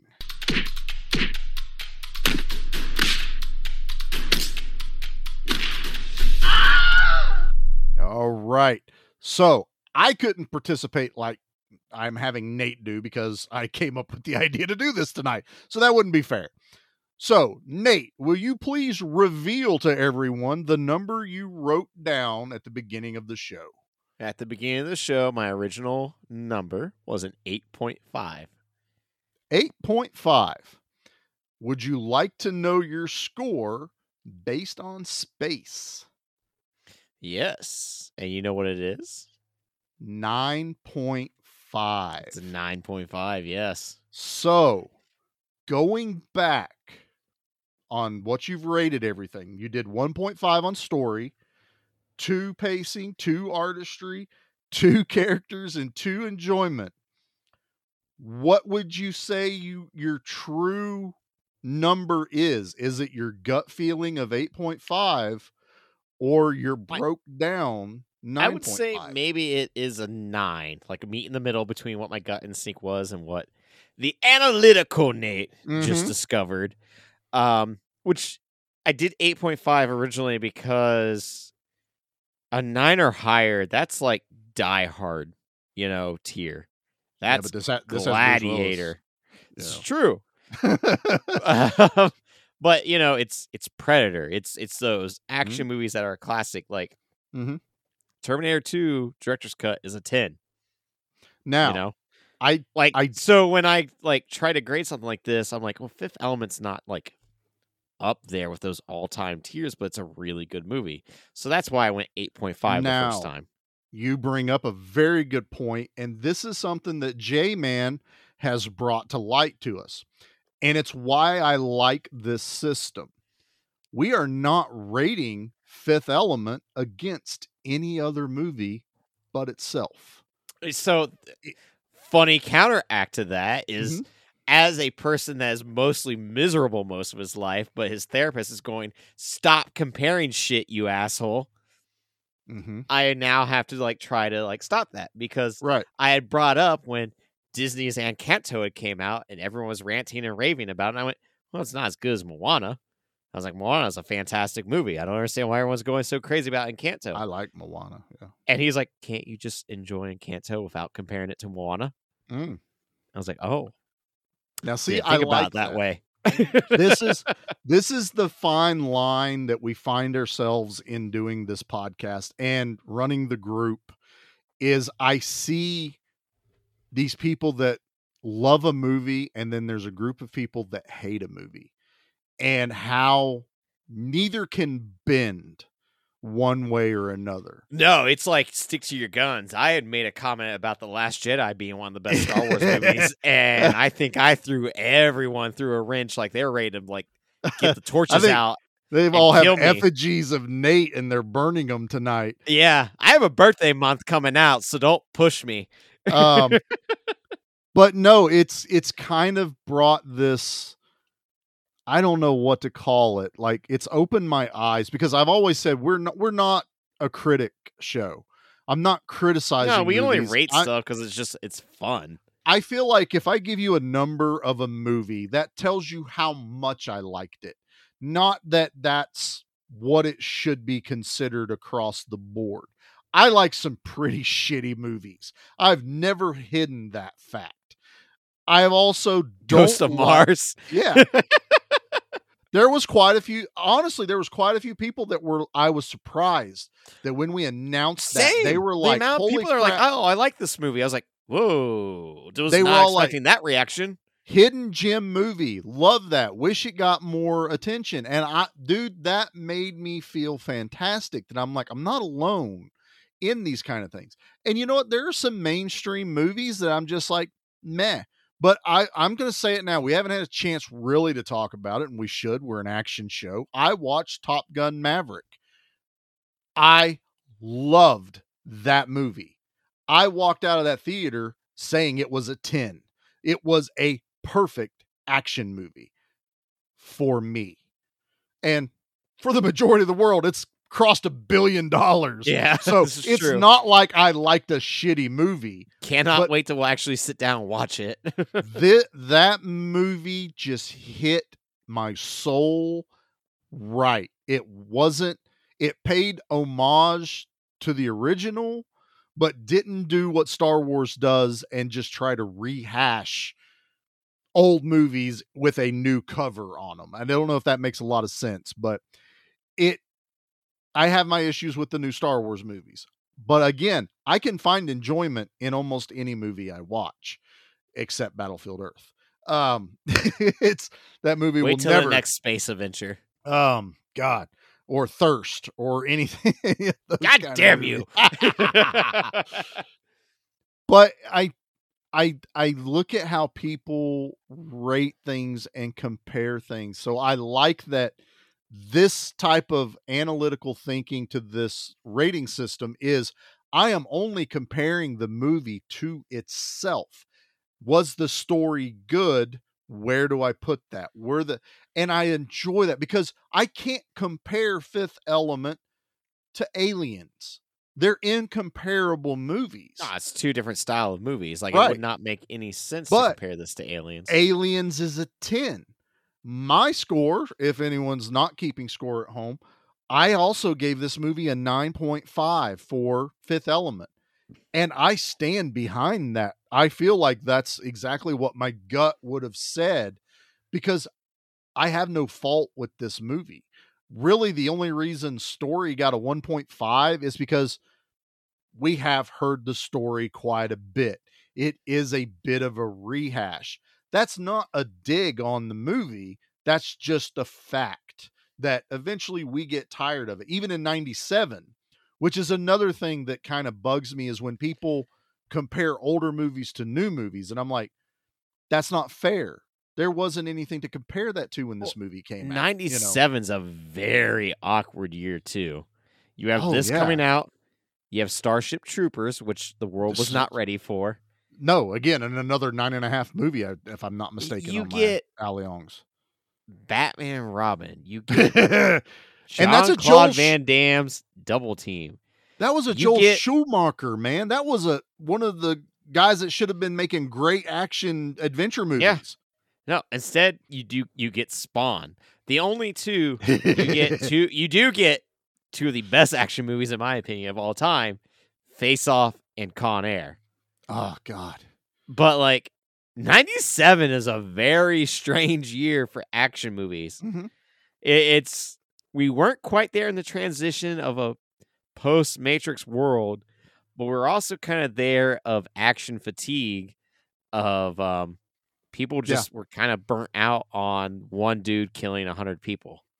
Yeah, we were already past what I call the Greek god phase, which was the Arnold Schwarzeneggers, the Stallones, the larger than lifes. We got into the everymans, and then it couldn't just be the everyman anymore. We had to get kind of like the John Woo. We had to get more into the fight choreography. It had to be more of a wow feature. We're going to crash an airplane into the Las Vegas Strip. We needed it was the Mission Impossible kind of scenario. Well, that happened, and then early 2000s we got the Bourne movies, which was like, well, let's be brutal but shaky cam where you can't see anything. And like, I've seen all those Bourne movies, but I can't tell you. I don't know the difference in them. Nope. Yeah, like I know the first one. It's memorable. Like I remember there's one where he beats the shit out of a dude with a book and stabs a guy with a pen, and that being pretty cool. That might be the first one. You want to know how like generic those got is when I try to remember things from the Bourne movie, I end up remembering Shooter with Mark Wahlberg. It's like that's a problem. Because Mark Wahlberg and Matt Damon in my brain just got scrambled up. Shooter is a really good movie though. It's a good sniper movie. Good it's fun. It has a thriller element to it, like a mystery, and it was decent. But I get those movies mixed up in my head all the time. And that definitely started happening like in the early 2000s with a lot of movies. How many horror movies do we get mixed up, in our brains from the early 2000s because they all jumped on the wagon of the urban legend, the Scream. They all jumped on the bandwagon of Scream, let's put a bunch of hot people, put them on the cover, and in the center is like the mysterious bad guy. Yeah, even Wes Craven produced one with Dracula. Yeah, we got Dracula 2000. We got all those other movies that they had some good things in them, but for the most part, they're blended. I don't even know where all this conversation was going originally, but it was just that there's movies that you can't compare to other movies. We're not film critics. We never claim to be. So when I say Fifth Element is a 9.5, I'm only comparing it to itself. That is what I take away from this. And I think, Nate, you're well within the margin of, discrepancy, even from an 8.5 to a 9.5. That's only 1 star, that's moved from. So there's nothing wrong with that. Like in my head, I was already going to be rating it high. And then once I finished watching it, once you started nailing 2s, I was like, I know where you're going. Yeah. Well, it's like, I haven't seen this in quite a few years. It's like, this movie's still awesome. It's still a lot of fun. I had a blast watching it. That's 90% of the movie. Did I have fun? Then the movie did its job, and I don't need to analytically dissect a movie. If I That's was not the my job. movie professor showing this to a bunch of college film students, I'd be like, this is the movie to watch. Right. Okay. This is the one. Like, here you go. Go forth. Watch The Fifth Element. Watch Bruce Willis. Be really cool. All right. Fall in love with Milla Jovovich. Don't worry. Everybody's Gary Oldman is just Gary Oldman. You're going to love him no matter what. Oldman. It's called Guess Which Character's Gary Oldman when you watch his movies, and I'm there for it. I love it. All right, Nate, do you have Oh boy, do I ever. All right, well I have your drop. I love how Nate gets nervous because he's still not sure whether I'm better have the right drop. Play which drop, because I have both. But there's one. There's only one. I'm being That's nice. what I want. Okay. I'm the trash man. I come out, I throw trash all over the ring, and then I start eating garbage. And then I pick up the trash can and I bash the guy on the head. Oh, that's going to be a disaster. So this one comes from Leslie E. Gave it 1 star out of 5 back in 2020. They just simply said, one of the worst movies I've ever seen. They didn't even attempt to make the aliens look real. The plot was average and predictable. I mean, we all knew the Fifth Element was going to save the world just in time, and it was way too long. My verdict, half a star, but I'll give it just an extra half, just for a somewhat average pace. Final verdict, 1 star. That person needs kicked in the teeth. I mean, obviously, the Fifth Element's going to save the day. It's name of the title. Like, what did you want? Right. What did you want? It not going off means everyone died. Yeah. That's not fun. That was the whole plot point was average. Like, it's the only one I didn't give a 2, but it's like, the plot's kind of what you've seen before, good versus evil. If that's your case, every movie sucks. Right. Except for Moana. I do like Moana. Moana's a really good movie. You know what? It's a really good soundtrack. You're welcome. You're welcome. What can I say to you? I mean, it's The Rock. I mean, he's really like the perfect human being. I probably. like Maui. Yeah, I do like Maui a lot. I wish my tattoos would talk to me. Oh God, if my tattoos could talk to me, it'd just be the Kool-Aid Man with an axe going, "I'm gonna murder you." Well, I got Judge Dredd on one arm and RoboCop on the other, so I think mine would be pretty awesome. Actually, I get to hang out with Danny DeVito. You would get Danny, and then you get the Trash Man, and I wouldn't have to have a live drop. You could just put the microphone down to your crotch, because that's pretty much where I imagine you would put the Trash Man. That's where I should have. See, always thinking. You got another one for us? We do. All right. This comes from Crass Action Hero, rated back in 2006. I kind of like the name. I don't like it 10. anymore. I don't. Out of 10? 1 out of 10. I definitely don't like Crass Action. He called this the element of suck. The Fifth Element. That wasn't even clever. I know, right? He didn't even try. He just put the word suck in it. Crass Action Hero, and his pun is that? No, that's garbage. He says that was trash. This is something. When it came out, I looked forward to this. Damn overhype. I hate you. When a movie sucks, the huge hype only makes the disgust even more sour. The Fifth Element does not deliver at all. What the problem? What a problem? It's incredibly boring. This is drunk Nate reading these, which is even better The because I'm watching FX his facials. For its time, we're cool. The FX are here sometimes and look good. Wow. Other than that, this is an ugly movie. The colors are poor. Also, the acting is quite wooden too. Bruce Willis is just phoning it in here. Gary Oldman, what can I say? What is he even doing here? He not only look ridiculous, but is not menacing at all. One of the least convincing villains ever. This movie also drags along slowly. Slowly. So slow and boring that I fell asleep while watching this. No, this wasn't Ang Lee's The Hulk. I woke up. It's still on. Ick! The movie is also too long. The main problem? Freaking boring. The last word? Just plain bad. A lot of you reviewers are too kind. This sucks. Watch out.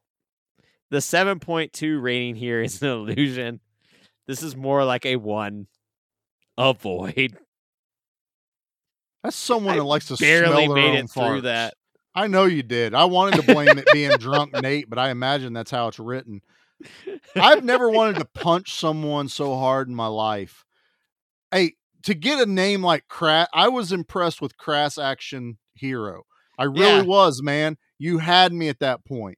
And then a 1 out of 10 with that just writing words down to sound like a pretentious, if I was going to say the F-bomb on this show, now would be the time. An F-face? I'm still not gonna, because you don't even deserve to be the first time I dropped He also that word said on here. Crank was an action movie for idiots, and damn right I'm an idiot for loving that movie. You know I say I'm not a critic, and I'm not a type of person that you like what you like, and you don't like what you don't like, and that's fine. Everyone can have an opinion. But when this you guy can't, because he liked Ghost Rider. When no one liked Ghost Rider. When you write it down like that and put it out there into the world, I'm going to judge you harshly. There's going to be a podcast out there that's going to read it and judge you hard. Well, that's what we're doing. That is terrible. You shouldn't even watch movies anymore. Stop watching you're banned. Movies. Banned from movies. Okay. All right. Well, that's enough of that. Good trash opinions. Not that the trash opinions I only were good. find the best. Nate finds some truly trash opinions. All right, man. Well, everybody, let us know what you think about the space. This is our first time doing it. Yeah, go on ahead, our email own. us what you think Email about us. this new style. Maybe we'll try it for one horror episode, get some feedback, and see where we go. Here's my thought on it. I don't want to do this every episode, but I thought about like what Nate had said. When we do a movie where we're like, how do we approach this movie? I think that's when we bring this out. I think this should just be something we keep in our back pocket so that we don't end up synopsizing a movie that millions of people have watched and loved. Sass Action Hero. Real talk, I absolutely hate synopsis of a movie. I absolutely just love talking about what I loved about a movie. I mean, I think we should say we know we fall into that, and it kills us when we listen back and go, damn it, we synopsized the movie. And I'm sure there's a lot of people out there that do enjoy those type of shows, and I do listen to ones that do it. It's just not what I'm They're just trying better to at do. it. Like, it's just not what I want to be. You walked out of the movie theater with me, and we're talking about what we enjoyed about the movie. And that's kind of what I think I like doing this one with Space, was we could talk about it, but we just broke it down into sections. And again, it's the first time I've done it solo. Normally I have J-Man. J-Man walks us through, and he does movie reviews. He uses this for the reviews. We all really enjoy doing it on the live streams, and it does help to clarify your gut feeling of a movie. And it's so far, it's been accurate with the movies we've covered over there. But yeah, just let us know. GMBMAMPOD@gmail.com. Check us out over on our Facebooks at Gimme Back My Action and Gimme Back My Horror Movies. We're on Instagram. We are on Twitter. We're kind of on TikTok. We haven't really gained a following over there. I don't know what's going on with TikTok right now anyway, so we'll see where that develops. Yeah, I'm just having fun with it. I mean, I just released a trailer on the day of release. Yeah, that's kind of been our thing. I got a little bit of traction on one, but again, we don't dig into a lot of stuff, but there's talk of it being banned. I don't know what's going to come of it again. This is like the second or third time it's happened. It's like, that's our luck, Nate. We just joined some type of social media platform and it gets banned. It's like, you're not supposed to be on that one. I'm like, I didn't know there was rules. No one gave me the rule book. Know. But everyone's mad at China or something. I don't know. Everything I own is made in China. I don't understand where That's as political as we're going to get live here. in.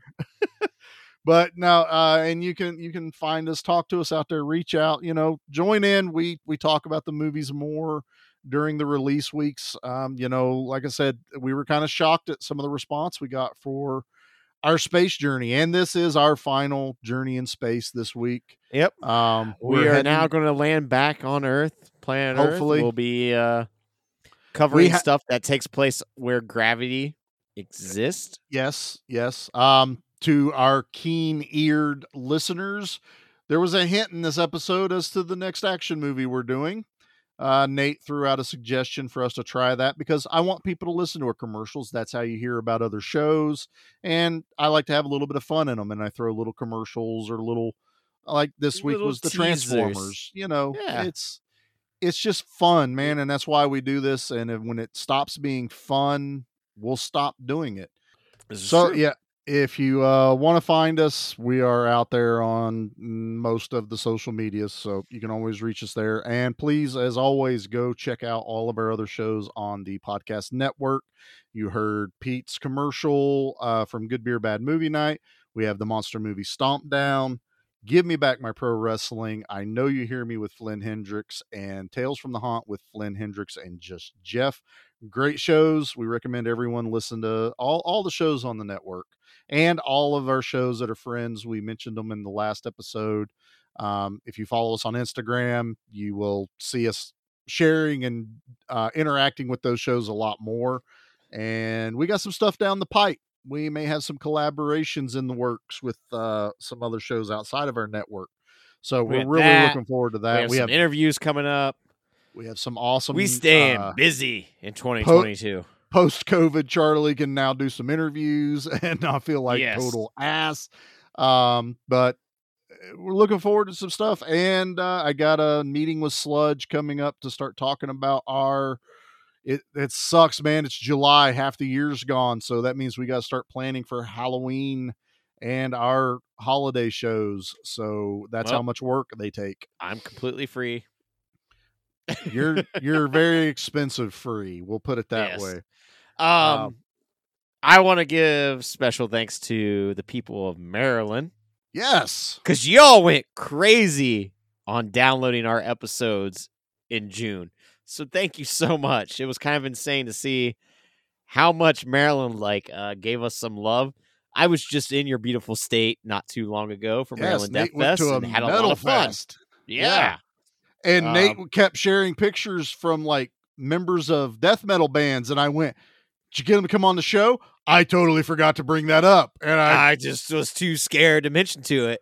Couldn't virtually smack him, because even though we've had a death metal guy on the show, so it's not like it's weird for us to ask people. No, it makes total sense. I want to keep getting more metal people onto the show, and we are a very metal type show. Of course, when I'm at a festival, I drop the ball. I do have another metal festival I will be attending called Into the Darkness Fest up in Youngstown, Ohio. So I'll still be in my state. That's hopefully a little I'll closer. get to meet some great people and stand on my feet and have them hurt for 2 days straight. Well, since we're throwing some shout outs to Maryland, and yes, thank you, Maryland. You guys really blew up. You guys the, rule. download Florida, you rule. Yeah, California. But I didn't forget you, Illinois. The one I got to throw out, and I have been begging for listeners from this particular place for quite a while. We've got listeners in Australia. Yeah, we do. We did it, Australia. I'm not going to... You and I and us. ...embarrass you by trying to do a bad Australian accent. But thank you from us here to those of you down under. I'm going to say down under. You knew I was going to say it. Just go with it. It'll be fine. But no, it's awesome to see the little continents and countries light up on our where we have our statistics, and we are closing in on 5,000 total downloads since the beginning of the show. We're barely a year and a half into the show. I feel those numbers are amazing, and we couldn't do it without you guys. We really do appreciate it. Keep growing more and more. Every month has been bigger than the last. I can say that. Stick around. That's me begging, but also like it's like seriously, thank you. Like it's great to know that we keep finding new members. I can't figure out if you're horror people or if you're action people, because each time it's like, well, like they're kind of like neck and neck every time. That's the point of the show, man. That's the beauty. That's our uniqueness. We are both. We are action, we are horror, because we love them both. And I do love watching it's like little horse races on our episode downloads, and you'll be like, oh, Hellraiser 2 got 57 downloads in a week, and then an action one gets 30, and then the next week the action one gets 70, and then the horror one gets 29. No rhyme or reason. No reason whatsoever. We got some downloads in Washington, D.C. as well, so... big ups to whatever political party you're a part of. Or hopefully you're not affiliated. And we love you even more. That's right. But no, thanks to everyone that's listened from the beginning and still sticking with us. Please share us out. Tell your friends. Rate us on Spotify. Rate us on Apple Music. Yeah, please put a review out. We'll share it. Yeah, I will give you all the shout outs on Instagram and maybe TikTok if I can get comfortable being in front of a camera just by myself talking to my phone. Like, I don't know how Gen Z does it. It's a little different when he's just looking at me talking on the screen. But if I it's actually, so much easier. For the guy that's pushing me to get us on YouTube, he's also like, I don't know if I want to be on video. And so... well, this face and this mug, I don't know if the world is ready for such beauty. We've put it out. I've put your face on multiple movie posters and references. Bastard. You always put an old photo where I did a soul patch as a joke. Yeah, but guess who has a soul patch? Zorg. Not me, but Zorg does. Oh, I have a picture that I used to. I was gonna say, I used to rock the soul patch unironically. It's my favorite picture to Photoshop on things. I love it. Photoshop has trouble deciphering my beard if I wear a black my shirt. dating life was fantastic when I had a soul patch. What it was Jack Black had one. I decided I should have one. Mind bullets. All right. Well, as I let Nate take a swig of beer, he's the one that has to lead us into our outro. Yeah, man. You should probably just give us the good word. Hey, Nate. Yeah. That's a nice hat. Oh, well, thank you. I wore a hat while recording with headphones on because that makes sense. I'm in my own home. I should be comfortable. That was Corbin Dallas and the guy holding him up. Oh, I thought you were just really liking my hat. No, it's Friday the 13th hat. It's Camp Crystal Lake. Yep. It's like as if I was a counselor there. I'm just going to end it now. You done screwed up the whole bit. Bye. Bye.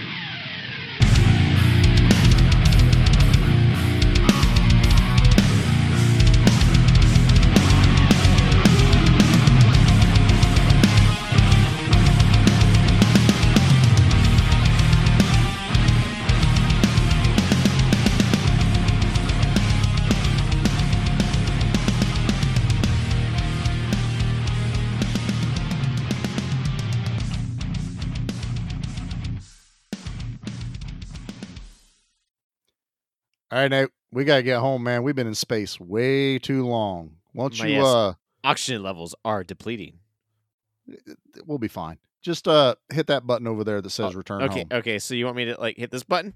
Doop. Yeah. No. The emergency destruct system is now activated. God damn it, Nate. The ship will detonate in You put 2 red buttons next to each other. What do you expect to happen? And neither one are labeled. They are labeled, but your sweaty you palm. expect me to read?